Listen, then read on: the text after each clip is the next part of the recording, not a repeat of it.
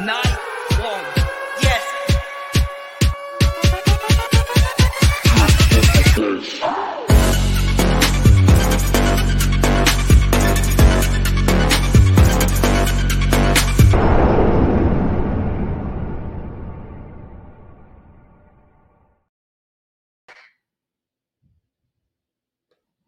Let's freaking go. I'm looking at you right now. I don't care where you're watching this from. We are so close to the start of the college football season. Coming up here in about 5-ish minutes, we have one of my all-time favorite LSU play-by-play artists coming up here in just a second. And we are chatting anything and everything LSU football. You do not want to miss tonight's guest, okay? You didn't know there was going to be a guest tonight. You guys know I am never going to have a guest on here that you're not going to love, all right? And we've never had a bad guest on PHL. Knock on wood. Now, what I want you to do is ask yourself this question. Do you believe in playing the best players? Ask yourself that question. You obviously see the thumbnail image. It is Lance Hurd. Do you believe Lance Hurd is one of the 22 best players on LSU football right now? And it's not actually even one of the best 22 players. Do you believe he's one of the best 5 offensive linemen? Do you believe Deshaun Womack is one of the best 8-ish defensive linemen? Because you guys know they rotate in more often.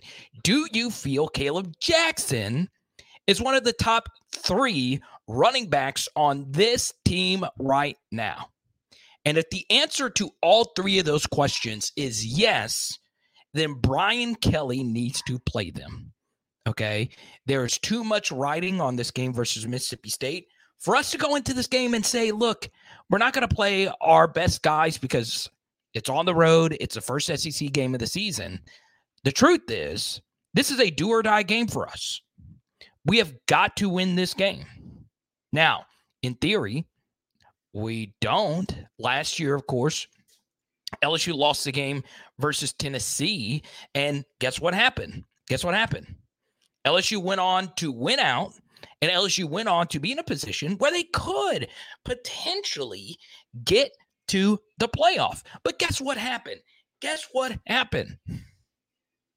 They ultimately ran into a roadblock. Obviously, if you used your eye test, you could look at LSU's team last year and say, well, we're not really a college football playoff team. We're an SEC West champion, but we're not really a college football playoff team. So that's why Saturday's a big game. I'm not so concerned if LSU wins the game versus Mississippi State. That's not what I'm really concerned about. I am worried about the how. I want to see LSU play well. I don't want to see LSU have these games like they had last year versus Auburn. I know what you're going to say to me. Hey, Carter, you're spoiled. A win is a win is a win is a win. You should take a win any kind of way you could take it. You should take a big win, a small win, a fried win, a grilled win, a barbecued win, a sauteed win. I know I sound like bubblegum shrimp right now, but I don't care. That's not me, though. If Brian Kelly is the one that's going to preach process, we've just got to play better. And I want to see, at least versus Mississippi State, not a Jekyll and Hyde half. And you have seen LSU. You cut every game in half, all right? Every single game that LSU has played up to this point, take out the Purdue game, which featured a JV team. If you split every game into halves, you'll see on average, LSU normally plays one good half and one bad half of football. And that is exactly what happened versus Florida State. Now, last year, there were some games where LSU played 2 good halves, Alabama being one of those, Florida being one of those. And then there was games where LSU played 2 bad halves, and they still were able to win the game. Arkansas being one of those games, knowing that they weren't a really good team and they were playing a backup quarterback who is now a backup at Texas State. So we have got to play better because that would mean that we did take a step forward as a team. And if we do not play better versus Mississippi State and we do kind of drag our feet through a victory, I would be happy with the victory. I don't want you guys to take that away from me. I don't want you guys to say, well, Carter didn't really care that we won. No, I'll take a win. But I'm telling you, if we don't look impressive, we need to start making some drastic changes because Arkansas's got a really solid team, not a great team, a really solid team coming into Tiger Stadium that next week. And then, of course, we have the dreaded back-to-back road games coming up versus Ole Miss and Missouri, which is obviously something I dread because that is our main stat that we have discovered here on PHL. So that's the question. I want you to answer this in the chat before we get to our guest here. Is Brian Kelly going to actually play the younger stars? He said tonight on the Brian Kelly Coaches Show that Deshaun Womack is going to get some run. Okay? He said he is ready to play. He also mentioned Lance Hurd throughout this week. He is a thumbnail image. Let me know right now. Do you believe Lance Hurd should start? Let me know. I'm fine with him not starting. I felt Miles Frazier played okay this past week. I'm fine with him not starting, but I do want to see him play. I do. Let's go to Chance, who makes a really good point. 11 a.m. games. 11 a.m. games. We did not play well in either one of those games. We're lucky to win one of them. 11 a.m. games are road games. That is another mark of LSU taking that next step. So you have to ask yourself this question. How we win is important. Last year, I didn't care how we won. First year team, I was a little bit more forgiving. But this year, how we win is going to be important. Okay? Now, shout out to Steven, Mick, Jared. Thank you for the super chat earlier on the SEC stream. We say hi to Michael B. Billy, good to see you. Dr. Morgan, Adam, Danny Girl. I see a lot of PHO regulars on here. Now, what I'm going to need you to do is hit the subscribe button, ring the bell. We're going to do this again. This has been very popular on this channel. If we get to $100 in super chats, we're giving out another Jaden Daniels card. I know he's in an Arizona State uniform, but once they come out with Jaden cards in an LSU uniform, we'll be giving out a Jaden Daniels card to you, PHL Nation. And we'll talk about everything tonight. Now, I want to introduce tonight's guest, okay? And before I do, if you are not familiar with him, he to me, and I know I'm a little biased here, he is my all-time favorite LSU play-by-play artist, okay? Super biased. You're going to love him. Let's go. 17 puntos en el primer cuarto, 0 puntos después de esto. DJ con espacio a su izquierda. No hay bandera. Aquí viene Shark. 50, 40, 30, 20, 10. Go DJ. That's my DJ.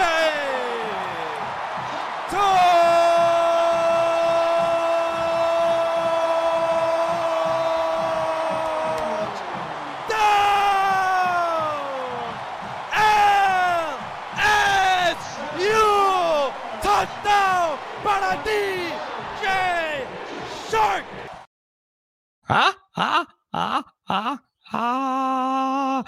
That was an all-timer. Say hi to my friend and yours. What's up, Mario? Jerez. Hard at the power. Let's go. Man, happy memories. That game against Auburn in 2017, I tell people, man, that is an underrated LSU memory. Like, they came back. It was not a pretty day in Tiger Stadium that day, weather-wise, but that was one of my favorite memories, and that is definitely my favorite call in my time doing LSU football in Spanish. So tell me this. Did the Go DJ, that's my DJ, did you have that prepared, or did it just hit you? Oh, no, I low-key did have it prepared. Like, I knew I was going to do it if he ran one back against a marquee opponent, and it just happened at the best possible time, and I executed it, and it's one of my favorite memories. Oh, my God. I'm a huge DJ Chark guy. When I started collecting, he was one of my first players because I love 3-star kids from Alexandria, man. What a freaking dude. Have you ever met him? Have you ever? A couple times. Yeah, that was my senior year of college when that call went down. So, yeah, through my work with the Reveille, I got to meet him face-to-face a couple times. He still shows love on Twitter sometimes. Whenever I bring that video up, but he actually might be on the other team this Monday when I'm calling the Saints game because he's on the Panthers and he actually practiced today. So we might see DJ Shark in enemy colors, which might be a little trippy. Yeah, it's kind of tough. I've evolved on that. Like, I mean, I'm always going to be an LSU guy over Saints. So I am weird in that I'm still attached to the players when they leave LSU. The truth is, when they leave LSU, a lot of people just kind of forget about them. And I see that because I do videos on these guys and they don't do as well as like the current guys. So I'm like, I love DJ Chark. I love Terrace Marshall. So I want them to do well, but I don't want them to do well. Now, I do want to make this clear that there is no dedicated LSU Spanish broadcast. There is for the Saints. So if you want to listen to these Saints broadcasts, just go follow Mario on Twitter at Mario. What is it? _ Jerez. _E Jerez. Yes, sir. So Mario _E Jerez. So you and I have done 1,000 segments on 104.5. So I had to bring you on here. Okay. So if you have any questions, obviously this is more of an LSU based guest, but he's obviously been studying Mississippi State all week. If you have any questions regarding that, let me know. And as always, if you do super chat, we go straight to your question. Now, from your vantage point, how do you feel about LSU's team after the first couple of weeks as someone who gets up and does radio every morning on 104.5? Well, yeah, I mean, obviously still some question marks, but at least they're healthy for the most part right now. I mean, people want to see a whole lot more out of Perkins. Hasn't flashed very much, only had the one tackle last week. But honestly, man, I feel like we still have a lot to learn about this year's team. You made a really good point, I thought, there in the intro that you had the Florida State game, Grambling last week. You had some good individual performances. I'm curious to see what Logan Diggs can do for sure. But LSU kind of got punched in the mouth their first game. They have no reason to come out flat this game. And I think we're going to learn a lot. At the end of the day, they're still kind of trying to bounce back from that first loss against FSU. And Move State, undefeated. They've looked a little bit vulnerable. They have a really good rush defense, but I don't think LSU is going to go in there and roll. I think they will face some adversity in this game. Maybe it's just trying to close it out in the end, in front of the Starkville crowd. But I don't think it's going to be easy for LSU. And I think we're going to learn a lot starting in this game, first SEC game. So Grant was also Grant was before your time as well. Do you know Yenny? No, I live off of Joe Yanni Boulevard in Kenner. But no. So Grant was also a student radio guy. And obviously I was the KLSU era a little bit before you as well. But Grant, obviously one of my big inspirations. So he's a broadcast nerd. He listens to every form of media. So if he says you're the GOAT, he is a very tough judge. He really does mean it. So that's really nice of you, Grant, to say it. Look at Chance. I'm not sure why, but the Spanish call has so much energy. So, so we'll start with that, obviously. You did the Spanish call for LSU. And I'm guessing the energy kind of is inspired by some of the Telemundo soccer announcers, correct? Yeah, for sure. But you see a little bit of it with the American guys, Gus Johnson and others that kind of have a similar style. I try to blend both. When I do interviews like this in the Spanish language, I say the same thing. Like, it's a little bit different from a conventional Spanish broadcast, but in terms of like soccer and stuff, but it definitely does have that like Latino flair. That being said, when I do games in English, for example, I'm doing the Central high school games, you still see a little bit of that. So yes, it definitely has roots in Latin American and Spanish speaking broadcasting, but I also kind of make it my own thing. I find it really fascinating, and we'll get into LSU right after this. But Hispanics love football, like American football. Mm-hmm. And I know this because when I did 104.5 with you, you had a Raiders guest who was Spanish speaking. Raiders fans, I would guess probably at least a third of Raiders fans are Hispanic. I mean, that's a lot considering like how big it is. Cowboys fans, 49ers fans, you see it, right? Yeah, for sure. I mean, it's grown a lot. And now you see, fans of more obscure teams in Latin America that root for the Saints or the Vikings and Eagles, who I'm watching out of the corner of my eye right now. But it's grown a whole lot. And yeah, it's huge, man. Like I was telling you before, I do interviews from like Spain and Mexico all the time. Like people love them some NFL, not unlike people here that follow like the Premier League and stuff like that. It really is a global brand these days, both the NFL and college football. It hasn't always been like that, but that's grown a lot in recent years too. Yeah, I thought it was really cool. Marvin Jones of the Lions. Did you see this last Thursday? Like Yeah, he had an absolutely awful game. He had a fumble and only had like a catch. But there was a Spanish speaking I think Telemundo was there, and he was the only one on either team that could speak Spanish. So he got to do like a national interview on like a huge network because did you see that? I vaguely saw that, and that was Yeah. funny. But I have actually a really funny story to tell since you brought that up. Yeah. We got to broadcast the national championship game in Spanish for Okay. LSU and Clemson, right, in the Superdome. And in the booth next to us was Cam Jordan and Marvin Jones. And my color guy for the broadcast was able to kind of get Cam Jordan's attention, and he ended up coming in our booth, and we interviewed Cam Jordan, and it was kind of like a Spanglish interview. Like we asked the questions in Spanish, translated for him, he would answer, then we would translate for the audience. But we were so caught up in trying to get Cam on the broadcast and interview him and then let him go before we kind of got in trouble or whatever, that it was completely unnoticed by us that Marvin Jones speaks Spanish. Like he's fluent in Spanish, and he looked like he wanted to come on the broadcast. Like he was really interested in what we were doing. But we were so preoccupied in doing a little interview with Cam and then getting back to the game, the national title game, that we did not interview Marvin Jones, and that would have been a cool thing to do. So that's kind of a funny story. That is so wild. I bet your Marvin was like, I am the most qualified person in probably the entire NFL to do this. But yeah, Cam's an absolute legend. He's awesome. We said to Dante. Good to see you. Let's get to a few of these questions. Let's go to LD88. Why do the experts have LSU by 10 points? Mario, you're a big Vegas guy as well. Your thoughts on that? I think a lot of it is based on what State has done, right? Like LSU lost to Florida State in that first game, like we just talked about, but Florida State is really good right now. They're going to be favored in that game against Clemson next week. But Moose State, they came out, they played Southeastern in the first game, rolled, struggled a little bit in that game, but for the most part rolled. But then they needed overtime to beat Arizona last week. And I think we just talked about the few questions for LSU, but there's a whole lot of questions about Mississippi State. Like that's such a big paradigm shift to go from what they were running with Mike Leach to what they're trying to do now with Arnett and the new OC that they brought over from App State. So, and that's not even to mention the circumstances that he had to take over. That's really tough after Mike Leach passed away. So I think the spread is based a lot on what Mississippi State has done so far, and then kind of having to prove themselves. I have a theory on this. So like point spreads use a lot of predictive analytics that goes into it.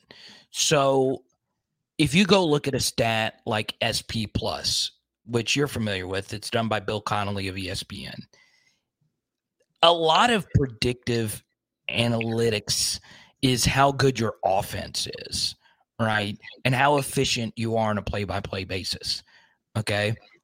Up to this point, Mississippi State has not been efficient, right? They had the game versus Southeastern that was kind of, groggy, if you will. They weren't all that sharp.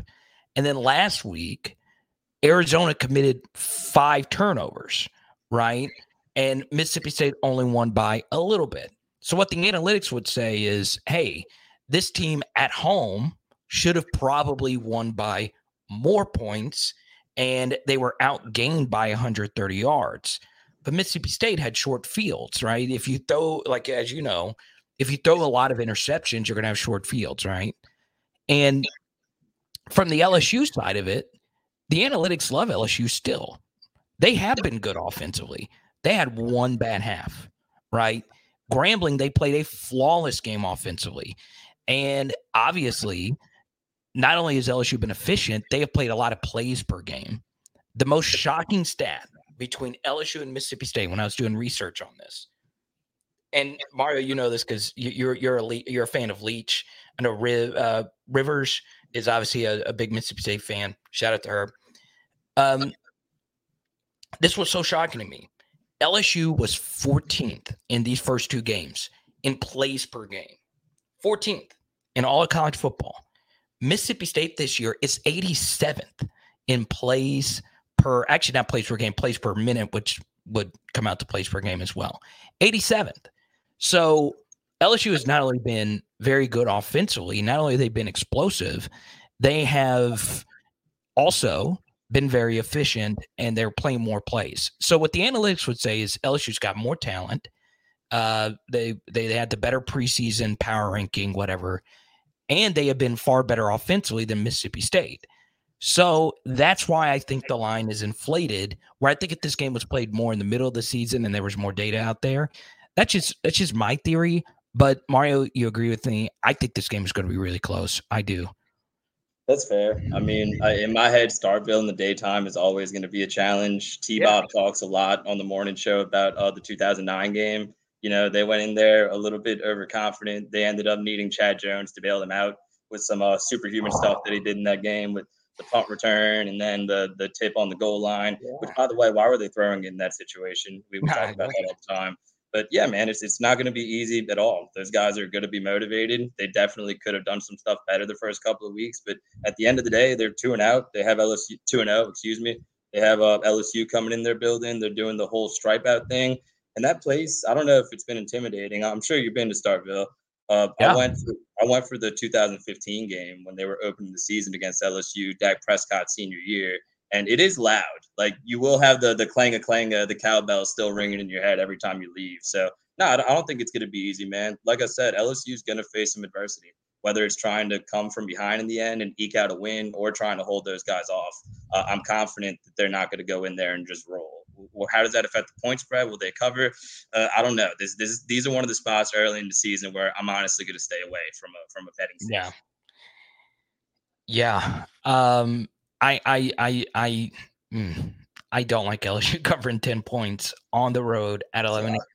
I think they do win. And I'm supposed to save my prediction for the very end, but I just find, this conversation flowing so well here that I just think this game is going to be close. I also think it's going to be clunky. I really do. I think this could be like a classic LSU Mississippi State game, right? It could be like a 27-23 kind of game, 27-20 kind of game, something along those lines. Let's go to Adam here. I don't see them winning with just him throwing 30 passes, but because if it comes down to a boat race on points, I don't see State keeping pace. Just watching film, I don't see it. I agree. I actually do agree. I don't think Mississippi State's offense is that good. But Mario, the big thing is, what if Mississippi State's offense isn't good, but LSU's defense is just flat out terrible? Yeah, I mean, some people seem to think they're still susceptible in the secondary, but just based off of how Mississippi State plays, I could also see how people think they won't really be able to utilize that. And I agree with that last comment there. I think if LSU is able to go in there and start the game similar to how Tennessee started the game last year when they came to Baton Rouge, get them down a couple possessions early, make them have to come from behind, LSU will have a much better chance. I think ultimately they will get back in the game, but they'll have a much better chance if you force them to play catch up a little bit. If there was a game for the secondary to get going, it's this one for a few reasons. The left side of Mississippi State's offensive line is experienced, but sometimes experience is not a good thing, right? There's a reason why you might still be out of school, okay? And Mississippi State a few years ago had a left tackle by the name of Charles Cross. He was a first-round pick. I'm sure you remember him, right? Yep. And last year, their left tackle, his name is Dollar Bill. That's his nickname. And Harold Perkins destroyed him. B.J. Ojolari destroyed them. Their left guard, Nick Jones, also got destroyed by the LSU pass rush. Wingo and last week he had a tough game versus Arizona. So the pass rush versus a non-mobile quarterback should be able to get home.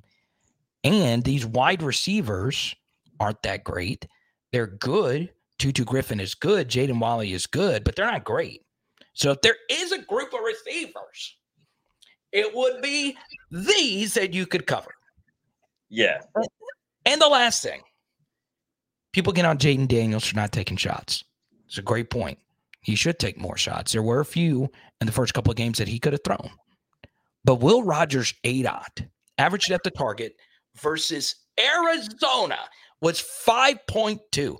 5.2. He doesn't take shots. He's still the air raid dink and dunk Will Rogers. So they don't have a deep passing game. They do have a good run game, which is kind of weird. Mario, is this fan me coming out thinking that the LSU defense could put together a good performance here? I think that if they're not able to, it's fair to be a little bit concerned at this point. I mean, T-Bob and Jake did their whole film review thing early in the week, and just seeing Arizona's D-line, just seeing those guys lined up in their stances, like that's a big shift from what you're going to see at LSU.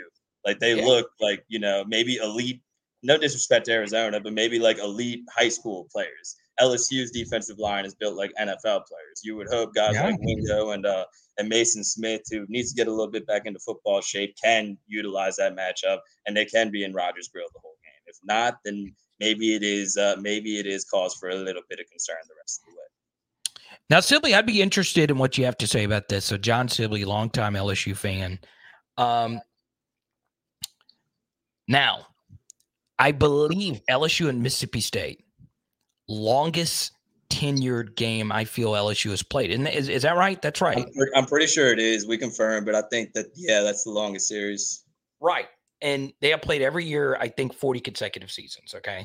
Mm-hmm. And next year is going to be the first year that they don't play, which is kind of wild. I'm okay with it. When Mississippi State on the hierarchy of SEC West games, for me personally, they're actually last when it comes to games that I get excited about. So I'm not really going to miss this game a whole lot, even though there have been some interesting games between these two schools. But mostly this has been a mad matchup during my lifetime, outside of course, the Chad Jones game. So yeah, I don't think I'm going to miss it. Are you going to shed a tear? I don't think I'm gonna shed a tear. I'd have to agree with you. Like, we're just gonna rank. If we were just to rank, the biggest rivals just inside the division, they'd probably be last.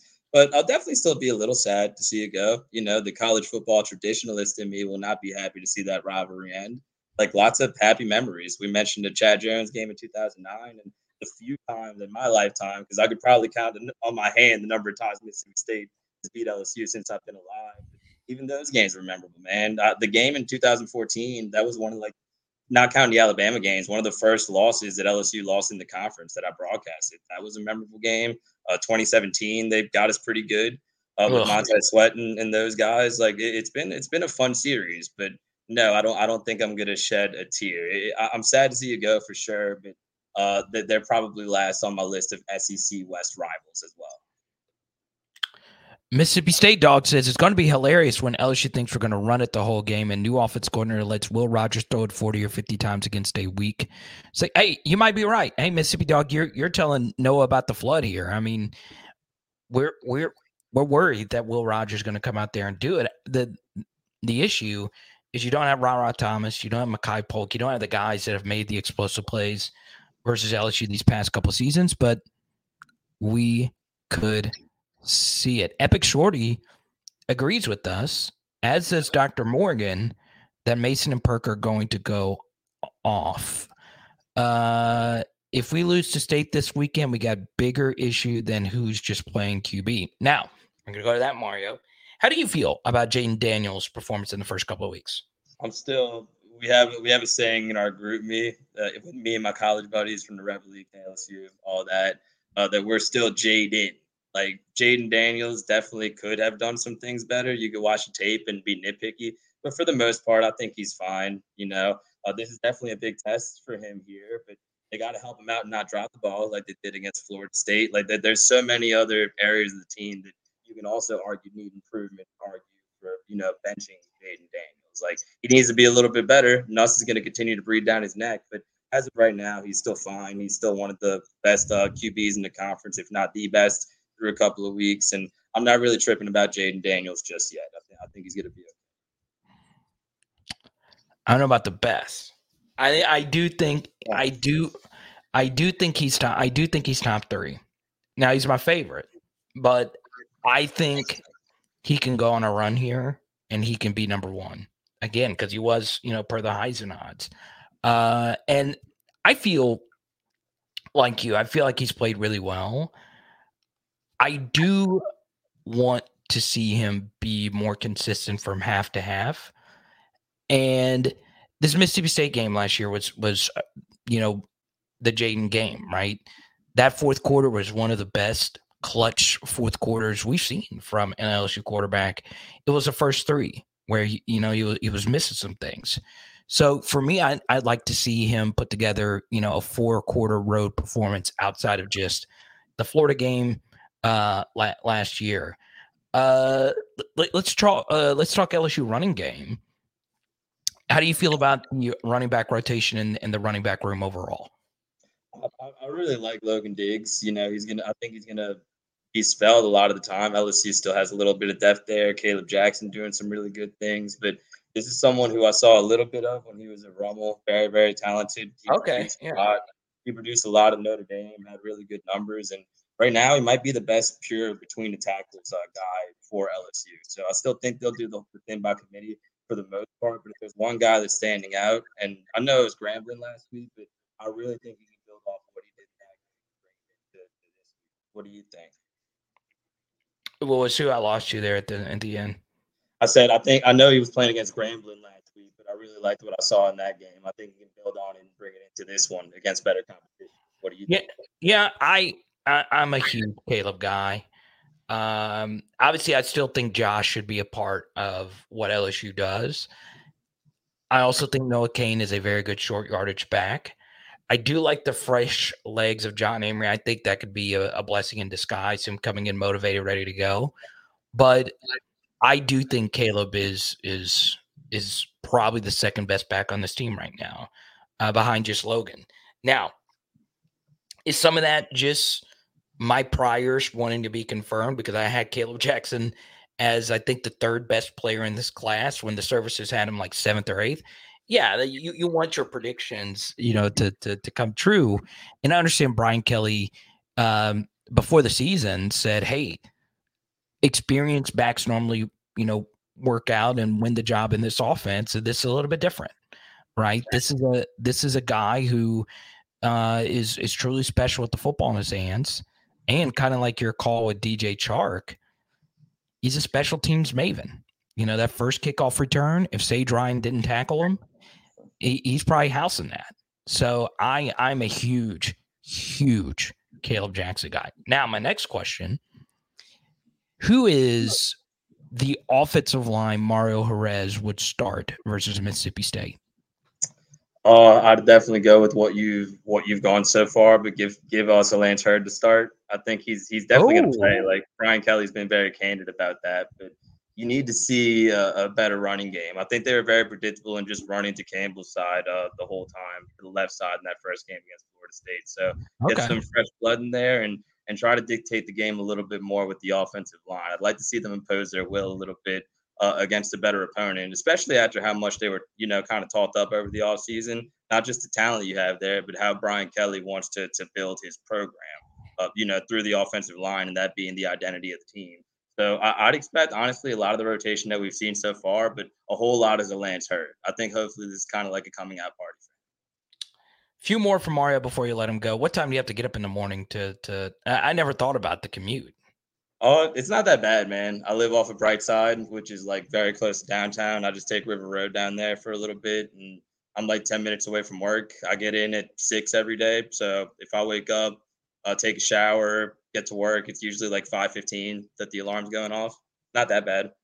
Okay, so you don't have to make. I thought you made the commute from New Orleans to. No, well, on Monday mornings I do, because I usually stay in there on Sundays, especially if I'm playing Saints games. But for the most part, I got my little apartment in BR here. I did say I lived in Kenner in the beginning, so I could see how you get. Oh yeah. But I am there a lot. However, I do reside in Baton Rouge.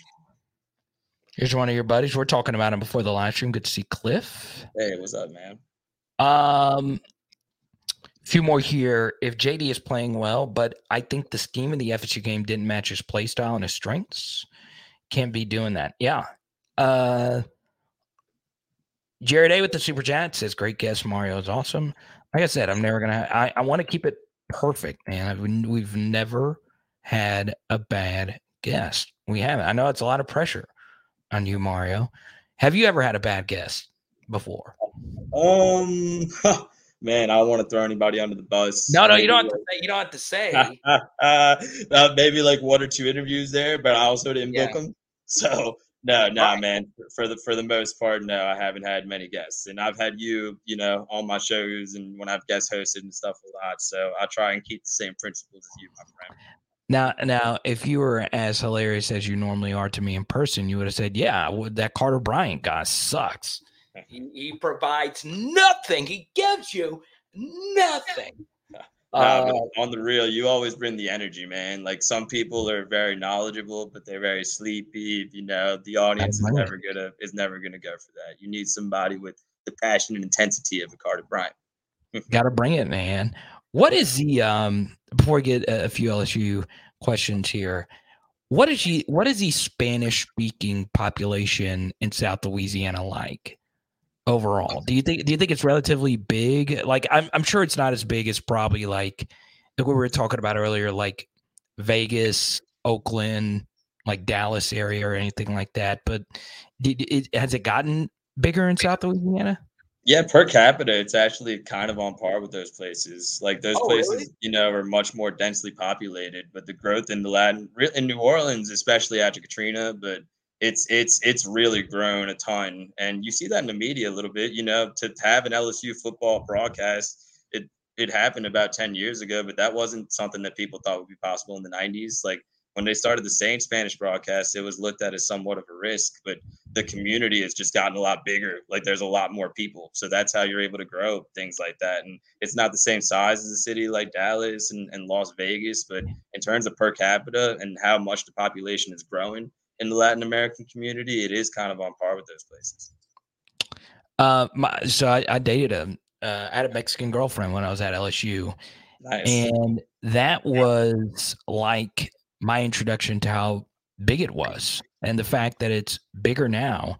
My life did change when I went to Quinceañera. I was telling my wife about that not too long ago. Not the same person, but I was like, dude, quinceañeras.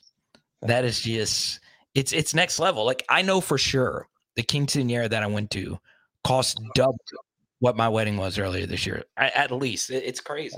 Well, that's the cool thing about kind of being multicultural and being, born and bred in Louisiana, but having the Guatemalan Latin American blood. Like the cultures are very similar, man. They both love to party. They're both big on kind of like family values. It's really a lot more similar than you would think, which is kind of how my parents, became such big LSU football fans when they emigrated to here from Guatemala. Like it's a lot of overlap in the two countries. And to be real with you, alcohol consumption is one of those. Like people party all day for LSU, but I think LSU fans kind of have pride in being able to hold their stuff and enjoy the festivities and enjoy the game. And it's kind of the same thing with Latin Americans. And Catholicism. Yes. It is so like it's crazy, absolutely crazy. Like how much crossover there is. We'll take a few more. All right, Cliff, I am not going to do this because that always tanks my stream. But here's what we'll do. If you do super chat, I'll go to it. It'll make it worth it. But anytime I go on a Liverpool rant, I love going back and looking at the analytics and just seeing the dip in the chat. Like, oh God, he's talking about Steven Gerrard again in the glory days. But if we get a super chat, we'll get into. Let's be honest, the original football. But yeah, for me, Mario, as far as doing radio in South Louisiana every day, I think a question a lot of people would want to know is what is it like working with T-Bob? What is it like working with Jacob Hester? Obviously, when we give a Hester card out on here, it's crazy. People freaking love them on this channel. What's it like working with those guys every day? It's really cool. I've been on the show for like 2 years now. Working with T-Bob every day is something. He's somebody who speaks what's on his mind at all times during breaks, during the show, and he's just a character, man. I really kind of admire his openness and how transparent he is all the time. And then Hester's a legend, man. Like we definitely butt heads on the show sometimes, but he's a legend. He's somebody who, you know, I was a little kid in the stands watching. So now being an adult and getting to work with him has been a really cool experience. That being said, at this point, he's kind of just become my friend. So it's really fun working with those guys every day. But I'm also really looking forward to kind of keeping the relationship as I go. That's something that young Mario would have taken a whole lot of pride in. And also shout out to Taylor Sharp, my guy who's a video producer. He stepped in for Danny Cardenas, who was in that role for a long time, multiple years, and he's absolutely killed it. So I think the four of us, we have a lot of fun every day. We definitely argue like family members do, you know, both in terms of dialogue and kind of just work stuff. But those guys are my family, man. I really enjoy working with them. Jacob is also an Everton fan, so I know if I was ever on there with him, me and him would butt heads about that. I will say this. So for those that don't know, that would be like an LSU and Alabama fan getting along. I'm a Liverpool guy. It's an arch rival. Everton fans bought me so many drinks at the bar I was at. It was crazy. I was like, aren't you guys supposed to be mean? They're nice. Now, if we were playing them that day, it would be a little bit different. But still, shout out to Hester and shout out to – no, go ahead. Oh, one of my favorite OTB tropes is every time Robbie Ashford comes up, we always hit the Robbie Ashford because he sounds like he would be a Premier League player. Here's Ed coming in. The Red Devils will rise again. Man United? Oh, I thought Manu Ginobili when I saw that. I was like, Manu, Man U. Okay. Yeah, I could get that. Now that Ed brought it up, I won't talk too much Red Devil. We'll get back into LSU football. But coolest sports star I've ever met is Sir Alex Ferguson. Nice. By far, number one. Because that is such a unique guy who probably won't ever go out into the public again. And he was that was a cool I was shaken when I freaking met him. Yeah, it's an honor, man. That's like stock of royalty right there. And they asked, hey, do you want to take a photo with them? And this pissed me off. All right. This pissed me off. I said no because I wanted to be professional because I was there because of a press. And dude, I freaking kill myself in my soul when I think about him. And it's like, dude, how many people could say that they had ever met this guy? A freaking legend. Yeah, that's rough, man. Sometimes stuff just happens and opportunities pass you by, like the Marvin Jones thing we were talking about a little bit ago. So you got to seize them and carpe diem whenever you can. Jordan with the super chat a minute ago. I really appreciate you, Jordan. Jordan's actually one of your biggest fans. You probably didn't know it. Next time Jordan's in Baton Rouge, I'll link you two up. He does really like your broadcasting, and I'm not just BSing you. So there you go. Please, yeah, I love Jordan. I see him showing love all the time. I'd love to. Oh, okay, good. Yeah, I'll introduce you to next time he's in town. He's all the way. Oh, he's also in Mexico. Oh, okay. In New Mexico. He is in Albuquerque. So yeah, you say you're from Guatemala. I never asked you this. So Guatemalan. There you go. That's awesome. My people are from there. My dad's from the capital. My mom's from a small village called Solola. I used to go there a lot more. I used to go every summer. I haven't been since 2011, and honestly, it's not even really a particular reason. It's expensive to go there. I just haven't been in a long time, but I'm gonna make an effort, and I'm gonna go visit soon. Few more for you. I appreciate you, Billy. Billy wanted Jamar Chase card on here not too long ago. That guy was kind of good at football. Still is good at football. Even though he lost to some elves. Yes, still very good. That was so good. I love him so freaking much. He's so Sibley says he thinks the Tigers will win, but it'll be tough. Let's see. I get a few more in here for Mario. Are you worried about the morning kickoff? Yes, because it's on the road, and like I said, in my head, Starkville daytime, it's gonna be rough. I feel like in the nighttime, it's gone a little bit better, even though that 2017 game happened. But in my head, the 2007 game when Craig Stelz was, destroying worlds and just hitting the crap out of people, I feel like nighttime in Starkville is a little bit more conducive to the daytime. But that's just in my head, so we'll see. Let me pull this up. Your biggest storyline for Saturday is what? My biggest storyline for Saturday is, man, there's a lot of them. I guess can the secondary hold serve? Like if Right. Mississippi State is able to go out there and slice and dice LSU with Will Rogers based on what they've done so far, then that is a little bit concerning. I see a lot of people. I see former players talking about they're worried that LSU's best defensive back is a Syracuse transfer, and some people may Right. think that sounds ignorant, but those guys got to go out there and prove it. Florida State was a really good group. Those guys are elite wide receivers. If they can't come out and at least play decent against this Mississippi State team, then those concerns about the secondary are just going to amplify. So that's got to be my biggest storyline. Let's go to Adam first because it is an LSU related question. If the offense can't get rolling on Saturday, how long do we ride it out before we create a spark in the offense by moving different players in? And I think by that he means Garrett Nussmeier. Yeah, things would have to go really poorly for that to happen. I mean, you were just talking about some of the games last year when the first half didn't go good. Because a lot of the times when LSU's offense has had its struggles, it hasn't really been specific to Jay. So Right. I really don't think you're going to see that. Maybe you see some new guys in there. Maybe you see some of the crop of the younger wide receivers play. Maybe you see more Lance Hurd, like we talked about a little bit. But I don't think there will be any major shakeups like that. Billy wants to know, when you were growing up, what was your favorite food or foods that you like? I mean, I'm pretty basic. I do like the, cultural foods, Latin American foods, your tacos and your burritos and all that stuff. But I'm a big cheeseburger guy, and anybody who listens to Off the Bench knows that. Like that is my favorite food. Always has been. When my mom was pregnant with me, she used to get cravings for Whoppers, and she used to eat a ton of Whoppers. So I think kind of genetically that was passed down to me. So I'm a big cheeseburger guy, man. That's always been my food.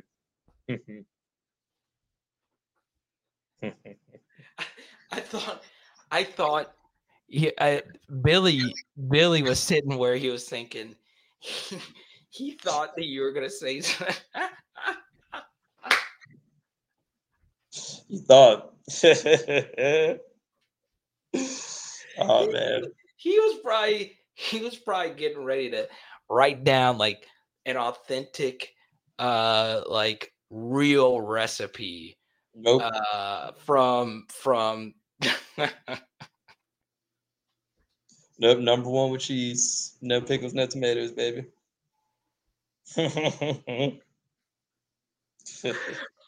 Because the funny thing is, I noticed before the show that you had a cheeseburger before the show. Yeah. Oh, I still got my water.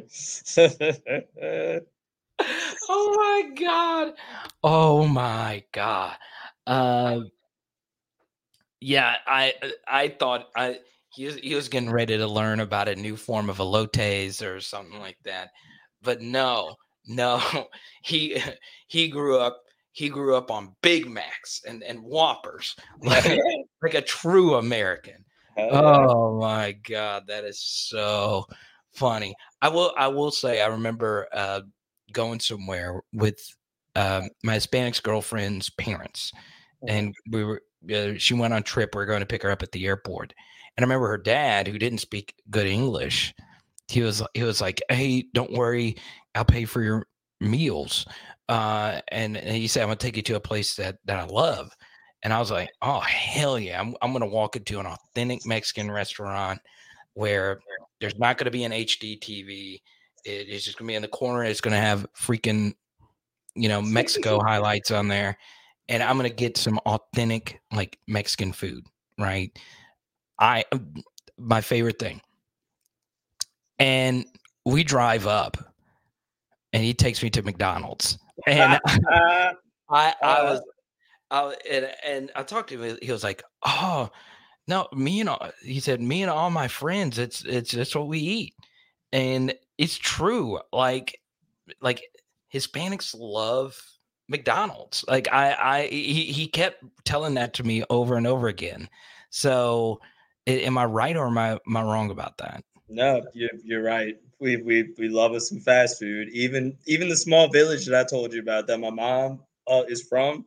Last time I went, they got a McDonald's in the village, and it was like a huge deal. So yes, Love us some fast food. Oh, that was so freaking good. Oh, man. Yeah, so Jared says, Mario, I didn't know the cheeseburger thing was real. They thought they were just busting on you.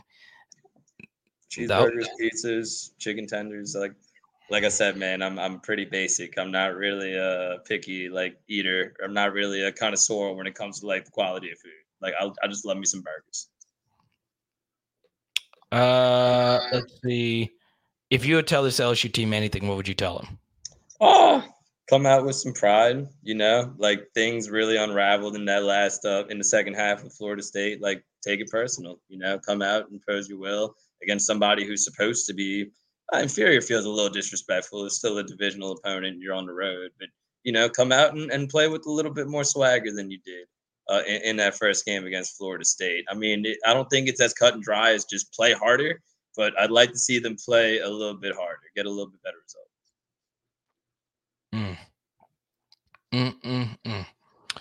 All right, big dog. Let me put this back up on the screen. The one way you can support and us continue to get really fun guests is you following them on social media. And there you go. Mario_E_Jerez on Twitter. That's a good way to follow him and support his journey. And also, if you follow him there, that's where you'll get links to the Spanish broadcast of Saints games. Played a little bit of a Spanish broadcast a little bit earlier from Mario. He's so freaking good at it. And if you want to leave my live stream to go check this out, this is his full highlight call versus Trevor Lawrence in the national championship game. It's epic. I probably watched it 5 times over. So make sure you check it out and you can see all the things that he covers. Now, Mario's like me. He loves all sports. So you're going to get a little bit of everything there. And thank you so much, Mario. KLSU. I should have worn my KLSU shirt here. But KLSU all the way, man. I appreciate you, big dog. Yes, sir. Hey, KLSU for life. Happy to come on anytime, man. Have always valued your friendship. Keep doing your thing, bro. Talk to you soon. All right, we'll talk soon, man. I'll text you a little bit later, buddy. Sounds good. Later, Carter. There you go, Mario. He's got to get up really early in the morning, so I really appreciate him hanging out with us on a glorious evening. Did actually get a nice guest coming up here in 2 weeks, and we're going to try and get her on this week because she's really familiar with Mississippi State. Didn't work out, and she'll be coming on in 2 weeks, and she is a quarterback expert, and she worked really closely with Mike Leach, so you're going to love it. That's coming up in 2 weeks, and next week we'll probably have some form of an Arkansas guest to preview the game. And, yeah, the only way we can keep getting guests on here is if you go follow them on social media. That's all I ask. So if you're on Twitter, go give them a follow, and there you go. Now, I am here. I'm going to take as many questions as we possibly can. Thursday's always going to be semi-laid back, if you will. And that's why I'm here, to answer your questions. Okay? Good to see you, Jay. Samuel, what's up, man? 80% FSU fans when you were there?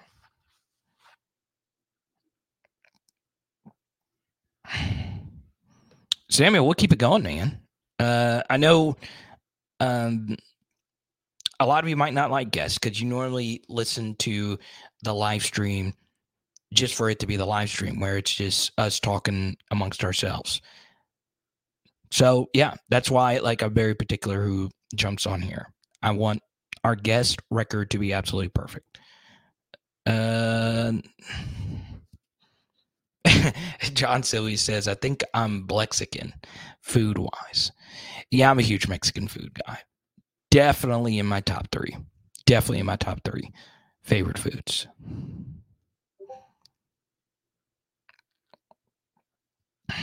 Sammy wants to talk Toviano. I'm down. I'm really, really, really down. And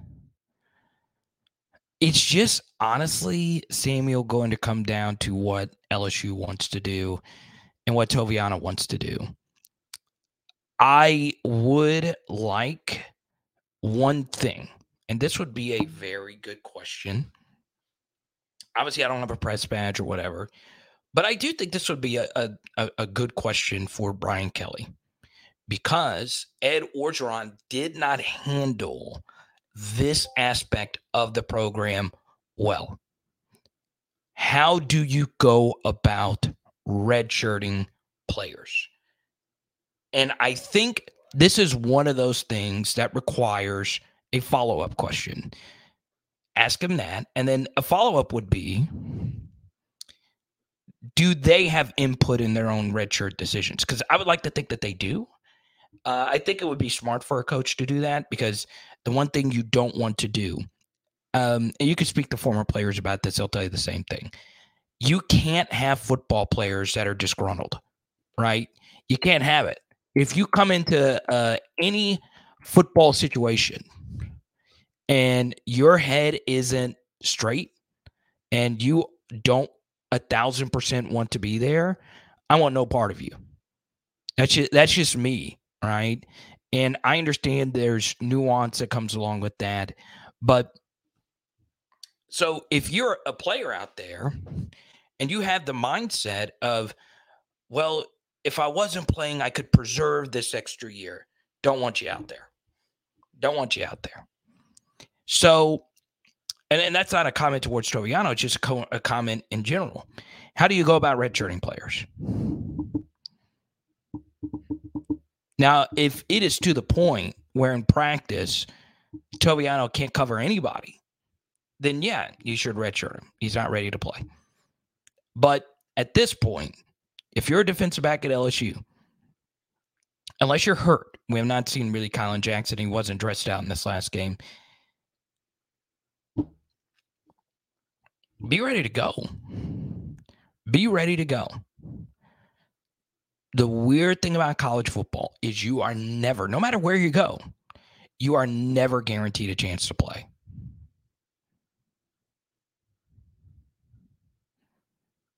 Okay? You're never guaranteed a chance to play. Play. Let's go to Adam. Yeah, through my question and nuts talk, I was legit talking. Oh, okay. So that's my fault, Adam. As far as talking about nuts, that is the guy that most people talk about when it comes to making an offensive change. So I didn't mean to just put you in. I was just trying to narrow down the question for our guest. So that's on me. So you are right, though. It is more than just that. Okay.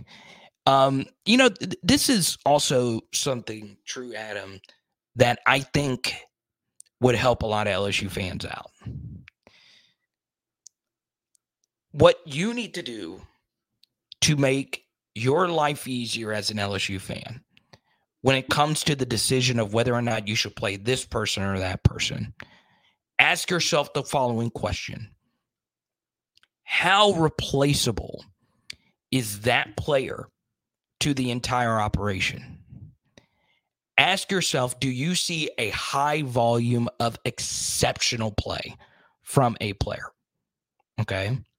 So for instance, just to bring up a very broad thing that we can all be on the same page here. 2019 LSU, they had a really tight wide receiver rotation. Now, it wasn't because Derek Dillon wasn't great. Derek Dillon is the only 2019 LSU player that has been mentioned in any film study I've done for this season. And you guys know what I'm talking about, right? I love Derek Dillon. It's not that he couldn't play. It's just the three guys ahead of them were all exceptional football players. Exceptional. Terrace Marshall, Jamar Chase, Justin Jefferson. So ask yourself this question. Who are the exceptional players on LSU's offense at this point? Guys that are undoubtedly put together consistent, elite level of play. And to me, that's two players. That is Malik Neighbors, and that is Will Campbell. That's it. Now, there's plenty of players who have been very good. I would throw Emory Jones in there, especially because of the lack of depth behind him. So I would probably say those three. Now, there are other players on the offense that do big things. Okay. Obviously, Charles Turner does one of the most important things, get a clean snap back to Jaden Daniels. And that had been an adventure prior to Charles Turner taking over the job with Garrett Dellinger. So, Adam, this is a really good point. Brian Thomas Jr. has shown elite games. I think he's put together 2 games of really good play. But outside of Will and Malik, for me, everybody should be questioned. And even those 2, if they were to sag down just a little bit, which they're not. They're bona fide stars. It's going to take a lot. It'll take an injury or, knock on wood, something, that drastic to happen. And I think LSU's asking that question right now. Who in this offense can give us a ceiling, a higher ceiling than what we already have? LSU's offense has been really good. Of course, level of competition versus Grambling. They had one elite half versus Florida State outside of the red zone, and they had a bad half versus Florida State in the second half because of Kyron Lacey and the drops. Okay? But, yeah, for me, one guy that we haven't talked a whole lot about is Mason Taylor, because Mason Taylor has been so good for LSU. He's been such a good player, especially when you consider he's a 3-star freshman tight end from last year. But part of what helped Mason Taylor was the lack of other options that we didn't have. So for me, this could be a good opportunity to see if there is someone else at tight end. If Mason's not able to go, I would prefer him to go, because I'm not sure if there is a tight end who is as versatile as him and do all the things as well as him. But maybe this does give Kamarion Pimpton an opportunity to go out there. I don't think he's ready to block at a Division I Power 5 level. But I do think a guy like Kamarion Pimpton could go out there and give us some snaps. I think Mac Markway could be a good blocker. I think I really like this question though, Adam. And that's also kind of tough for me, because I want to think that every player on LSU's team is exceptional. I want every player on LSU's team to be exceptional. But you have, 80 plus players on a roster, 70 plus, that you would consider healthy and playable. Use them. See if they're your best guys. And I think to that, hopefully that answered your question good enough, Adam. I didn't mean to just put you in the nuts category.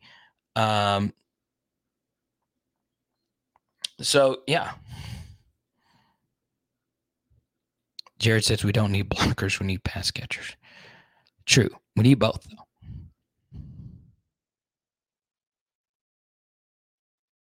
Mississippi Dog.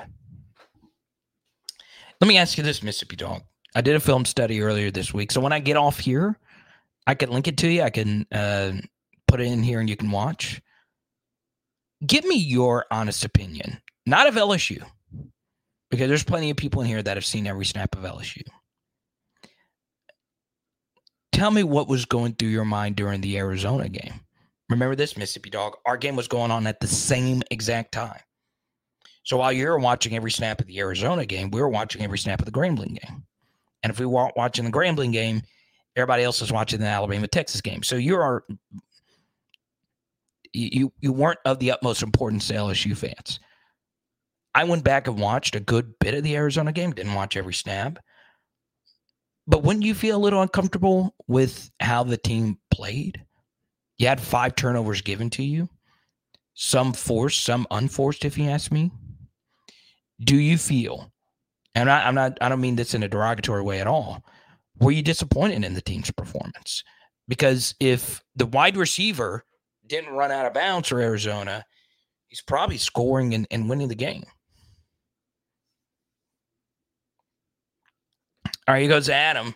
I do want to see Chris Hilton in that rotation more, maybe in for Lacey. All right. Where I think that becomes a little bit of an issue is don't necessarily play the same position. LSU likes Malik as an outside receiver. They do.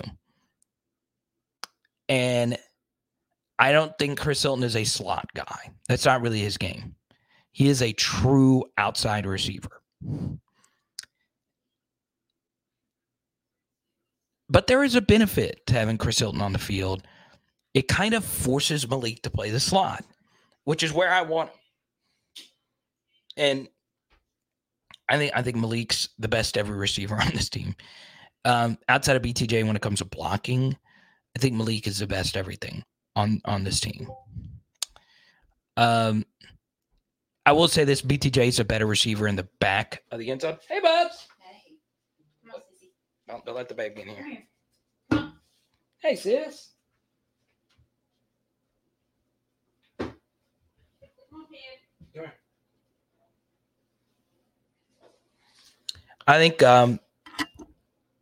I think Malik in the slot could do some good things for us. I really do. But I think Chris Hilton could come back and grow off that performance. Yep. She wants to be on the whole show. Huh? Go on, get a treat.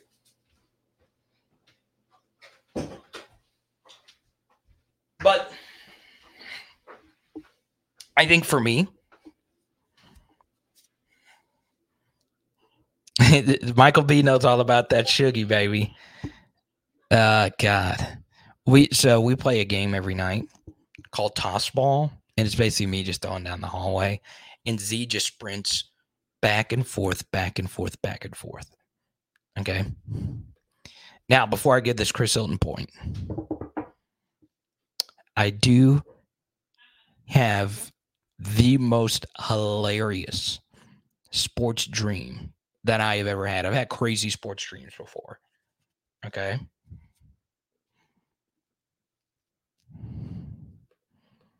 But I've got to tell you about our friends at Louisiana Controls. Let's go! PHL Nation. Oh, yeah, baby. You know about Louisiana Controls. They've been showing us love throughout this college football season, and I'm looking for you to do the same when it comes to your energy management commercial HVAC needs. It is all with our buddies who have been doing this for over 40 years. Yes, that is 4 decades. You know this Louisiana weather gets crazy. Go to LouisianaControls.com or call 225-924-4990, baby. Let's go. All right. So last night, go to sleep. Normal night. I went to bed a little bit earlier than normal. I wake up at, I think, 4 or 5 in the morning. And I just had the craziest dream. So as many of you don't want to be a national sports commentator, it's my goal. Hopefully one day doing Thursday Night Football. Hit me up, Jeff Bezos. I'm a little more affordable. But anyway, I'm in the middle of my dream, and one of my favorite broadcasting heroes wakes me up. So I was asleep in the dream, and John Madden wakes me up. The freaking football GOAT. When you think football broadcasting, you think of 2 of the biggest personalities. Think Chris Berman, John Madden. Okay? John Madden wakes me up, and he's in his John Madden voice. I'm not Frank Caliendo. I can't do it. I get scolded by John Madden because he is wanting me to start a college football podcast with him. And I am losing my freaking mind. And I think T-Pain was a part of the dream. He's one of my favorite people on the planet. And then John Madden just says something completely out of nowhere. He says, once again, think John Madden voice, so he might already be laughing right now. He says, yo, we've got to review Shrimp Po' Boys on this thing. And I was like, what is happening? And I think I said, I thought you liked blooming onions. I thought you liked tough acting to acting. I thought you only talked to Pat Summerall. But no. He wanted me to go get shrimp po' boys with them. And I just woke up at 5 a.m. and I was so freaking hungry. I had to have a shrimp po' boy. So I woke up at 5. Dude, I was so hungry. So I ate like a little Lunchable out of the fridge, and I went at lunch to go get a shrimp po' boy, and it was pretty good. It was pretty good. So yeah, comment down below if you ever had a sports dream like that one. I was like, damn, I woke up. I was like, obviously I'll never get a chance to meet John, but yeah, football go.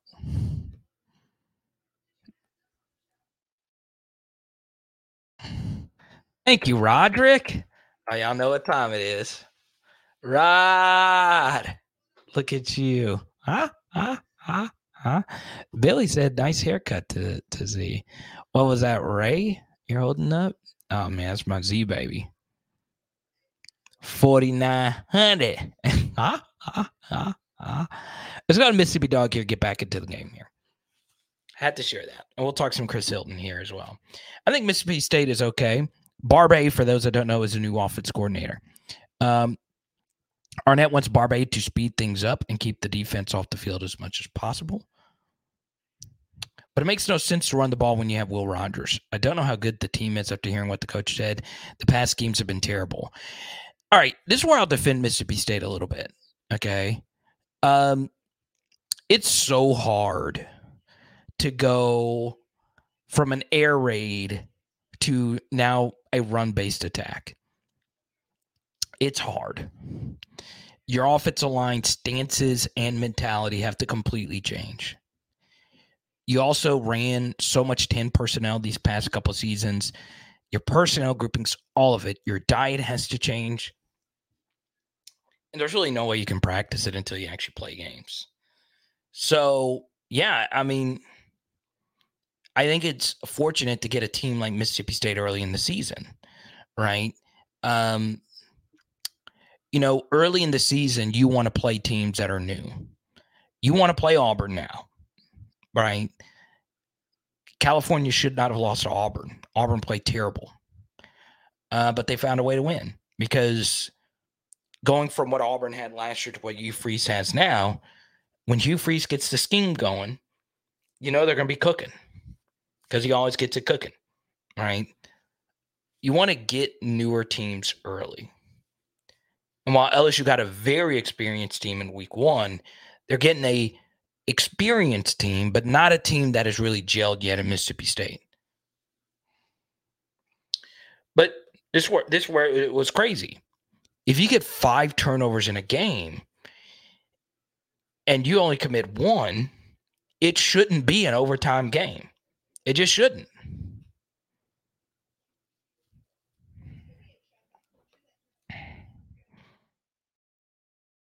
Go to Blanche's super chat. Thank you so much, Blanche. I know it's late for you. Really appreciate it. And Blanche is one of the many that have enjoyed the Wednesday night 6 p.m. live streams. So we do that for the earlier audience, okay? Does Delhi go pro this year? And who takes over the center position next year? And should they be getting snaps? Okay. So Charles Turner could come back next year. He could. Let me pull up his LSU profile just to make.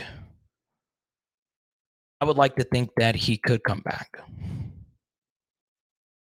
Now, Charles Turner is getting some Senior Bowl love. Okay.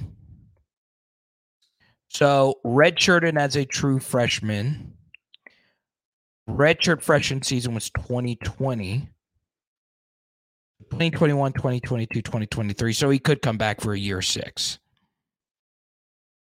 Turner could come back, and I would certainly be open to that. Okay.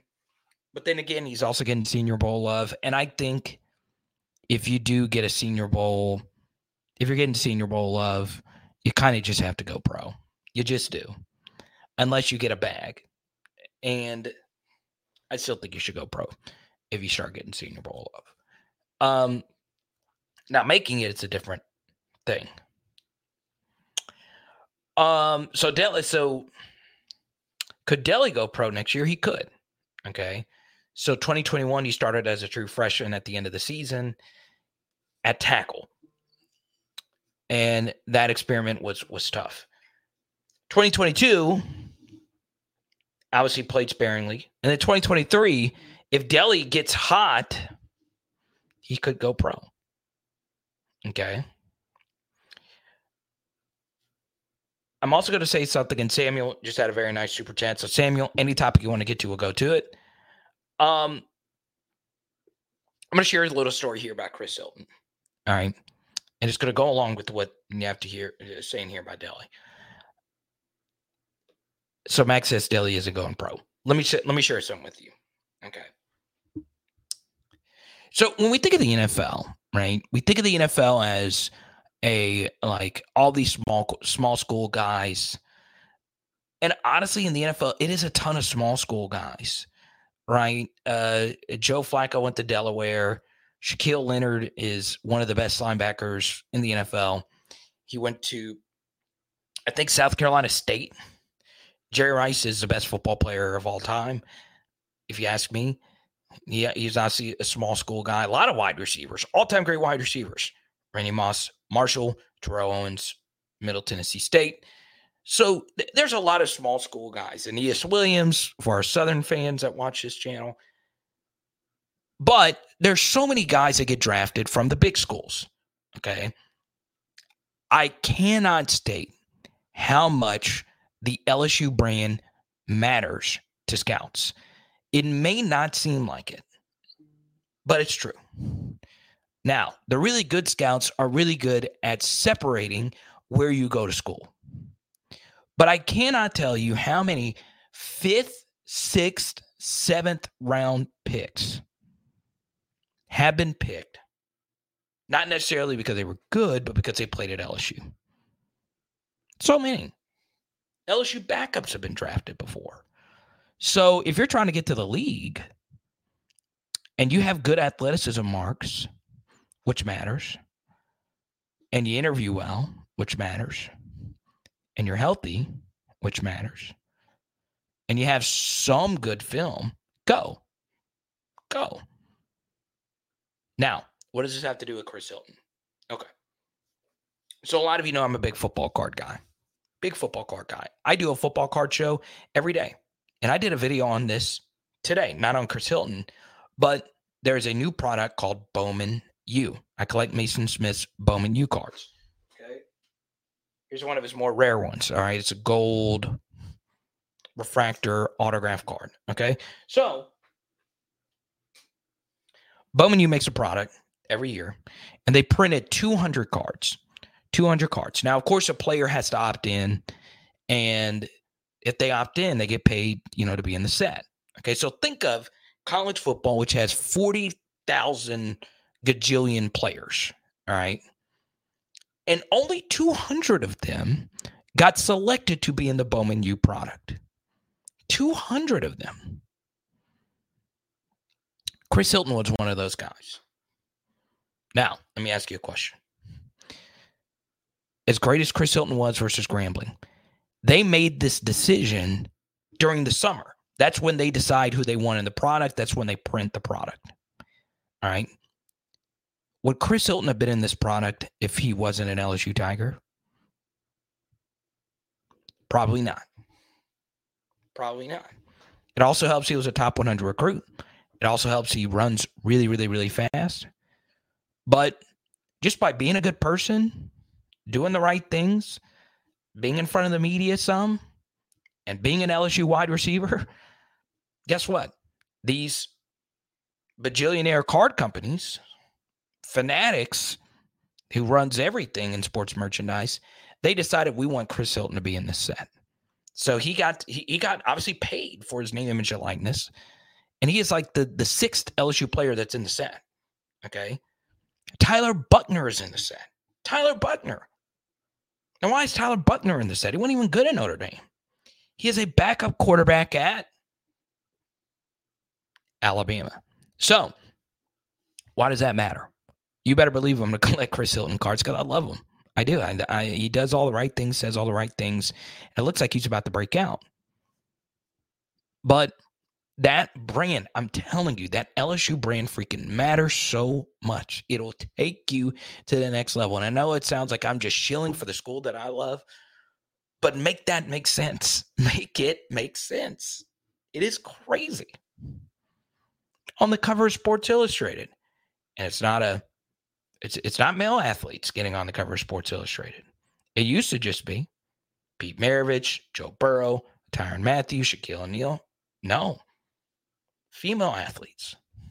And they're really good. They're superstars. Millions of followers. Millions of dollars. Those 3 letters, baby, goes a long freaking way. So, if I'm an NFL scout and I'm choosing between somebody who competed at an Ivy League level versus a guy who was a part of a winning culture, coached by Brian Kelly at LSU, who also plays the premier wide receiver, play the premier position at LSU right now, which has been wide receiver. It goes along. It is crazy. It is absolutely crazy. So, Garrett Dellinger, who's to say a group of NFL scouts say, well, you know what? He was a top 100 recruit. He is from Michigan. Michigan's produced good offensive linemen. He is strong. He's obviously very strong. I don't think he's NFL ready after this year, but if he gets hot, watch out. People said the same thing about Trey Turner. Trey Turner's not ready. Why is Trey Turner leaving? Pro Bowler. Stephen Ridley's not ready. Stephen Ridley's not leaving. Stephen Ridley was Brady's boy. That brand, man. That freaking brand. I'm not ashamed. It's Tuesdays every day at 1:30 on the Card Quest. But really think about it. It's crazy. Absolutely crazy. You think so, Epic Shorty?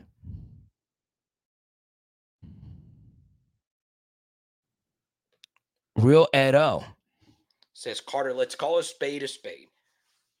This is his words, not mine. He says, our wide receivers suck. They aren't great. They have no separation. They don't jam at the line. Well, truth be told, DBs jam at the line. So let's get that straight. Okay, so maybe you're trying to type that in for the DBs. You say our DBs suck, no fight at all, slow, and will not jump routes, no D-line push. Okay. Don't think the wide receivers suck. They have dropped, and that is a big thing. I will also say this, as hard as this is to believe, Jayden actually has the 3rd worst drop percentage in the SEC. So the truth is, everybody's dropping. You know who has the highest drop percentage in the SEC? Kentucky, who has played absolutely nothing competition. And they have a really good pocket quarterback in Devin Leary. And they have really good receivers. Kentucky has really good receivers this year. Kean Brown, those kids are good. They're good. They can't catch either. So drops are kind of a thing. So I think suck is a strong word. I wouldn't say they suck.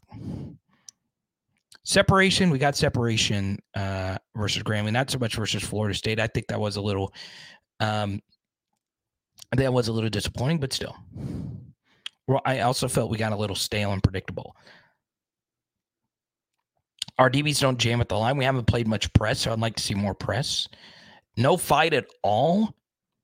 Well, no fight. I think they're playing hard. I don't think they're necessarily just not getting after it, but they could play with more confidence and make more plays. I will tell you that.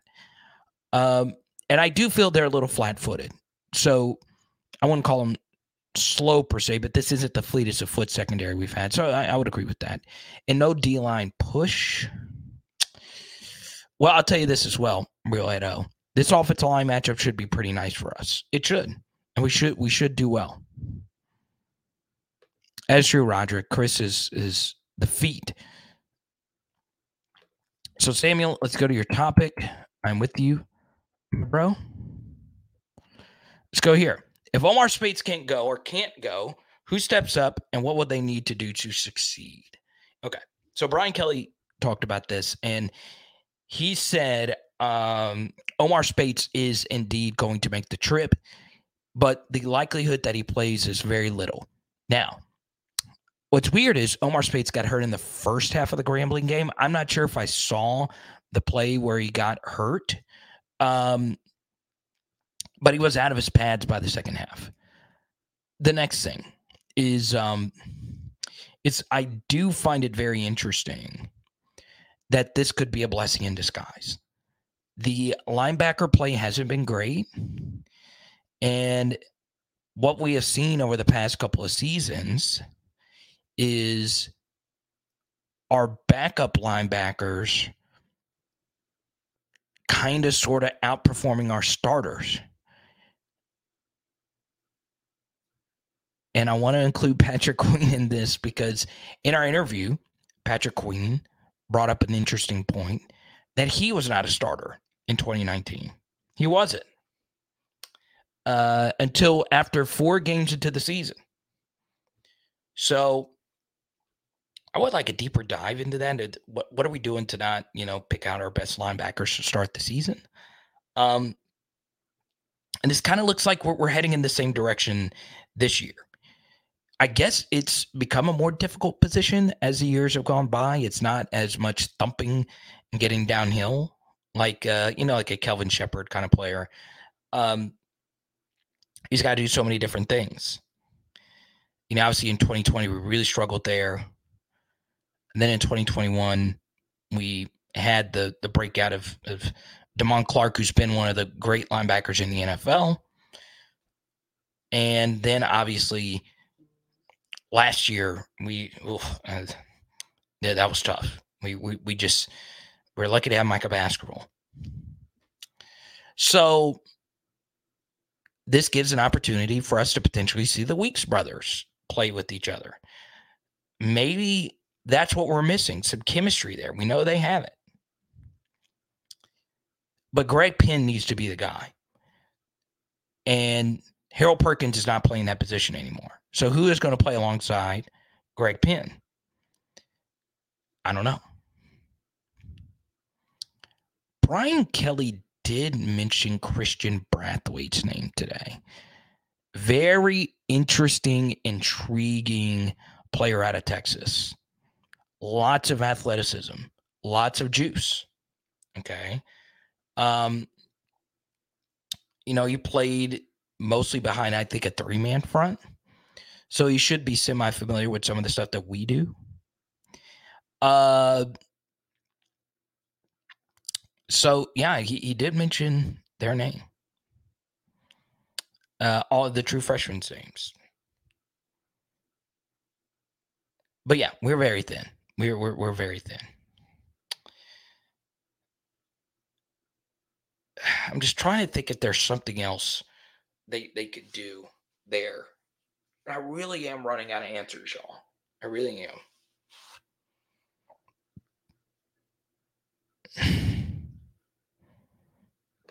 LD88, if you've not seen the Patrick Queen interview, he broke down that play. What was going through his mind? I got chills listening to him break it down.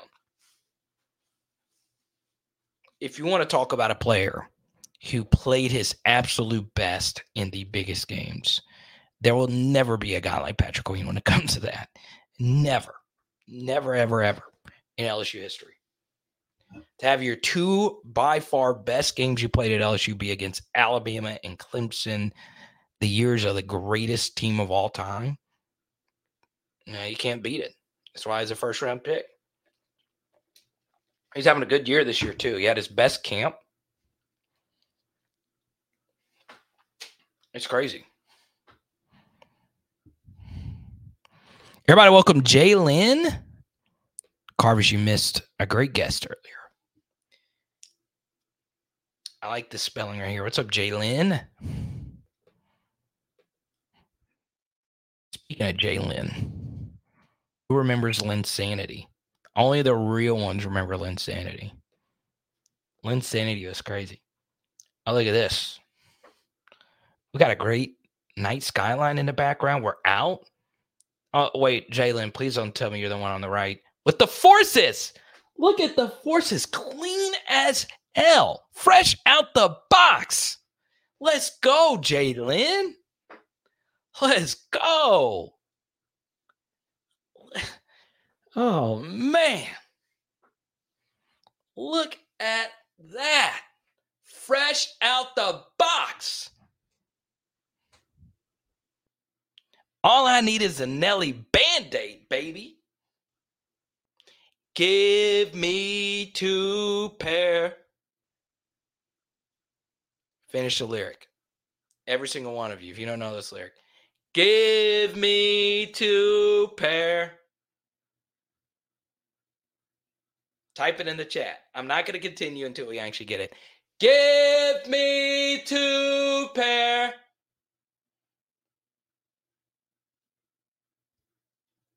I need to go get a Band-Aid put right here. Man, when Country Grammar came out, man. Oh, man. Tell him, Jalen. Let's go. Let's go. Let's go. I need 2 pair.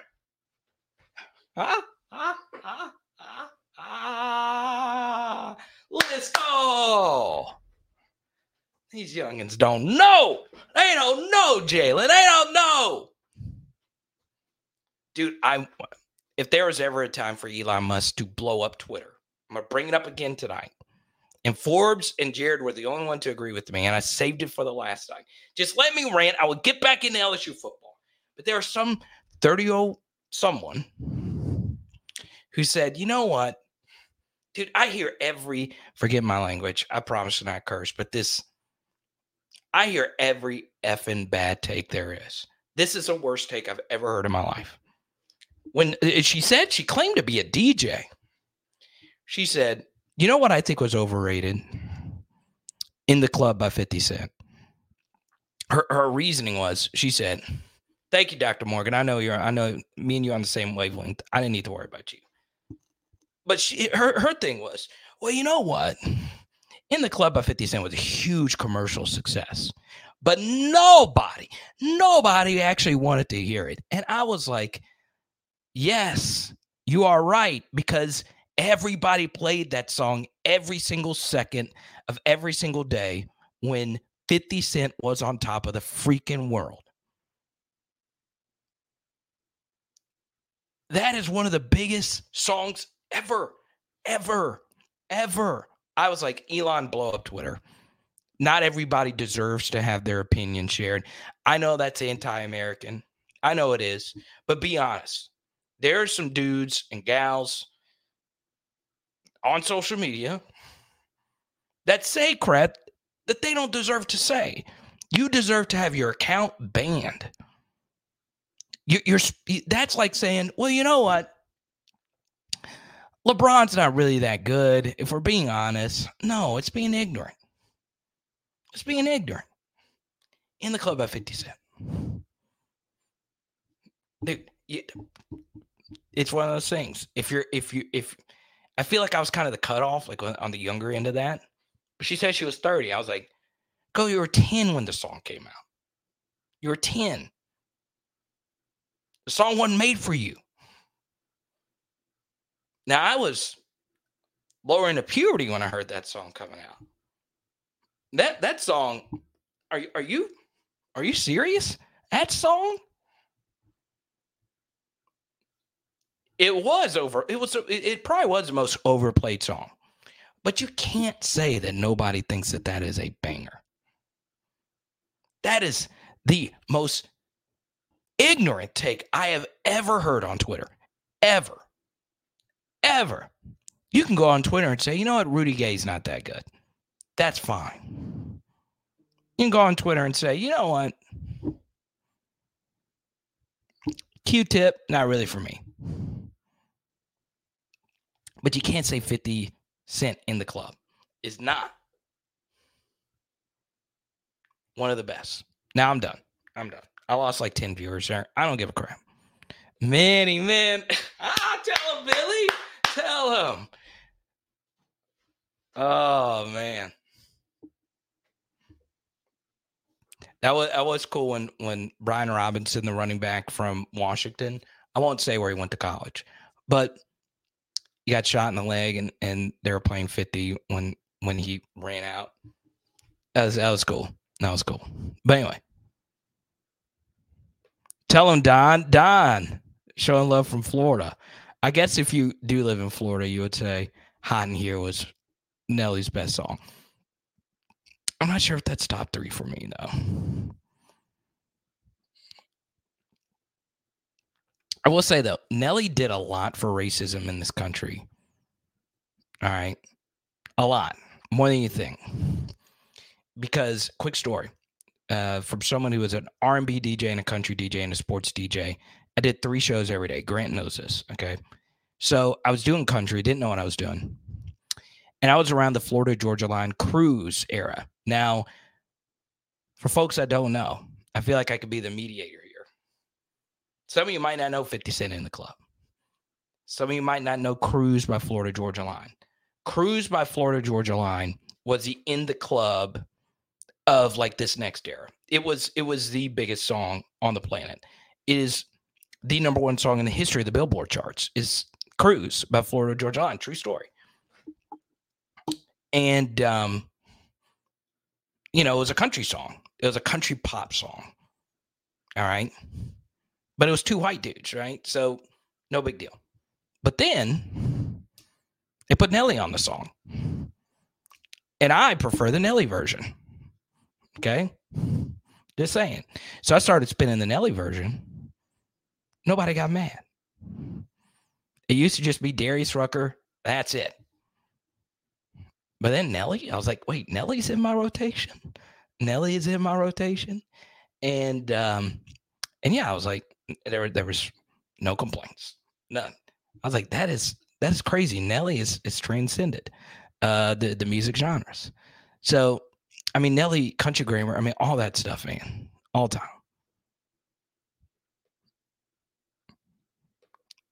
Now, I didn't. Nelly did. Nelly's a goat. I can't do that. Shorty, it's your birthday. Tell him LD88.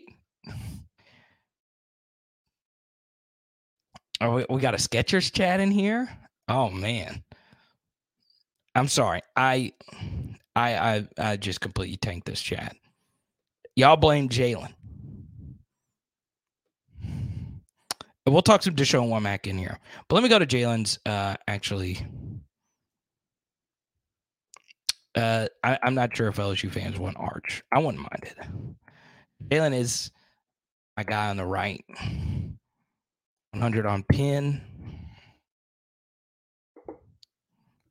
Time for him to break out. Everyone was bummed about Walker Howard transferring, but I think losing Tolan. Yeah, that's a good point.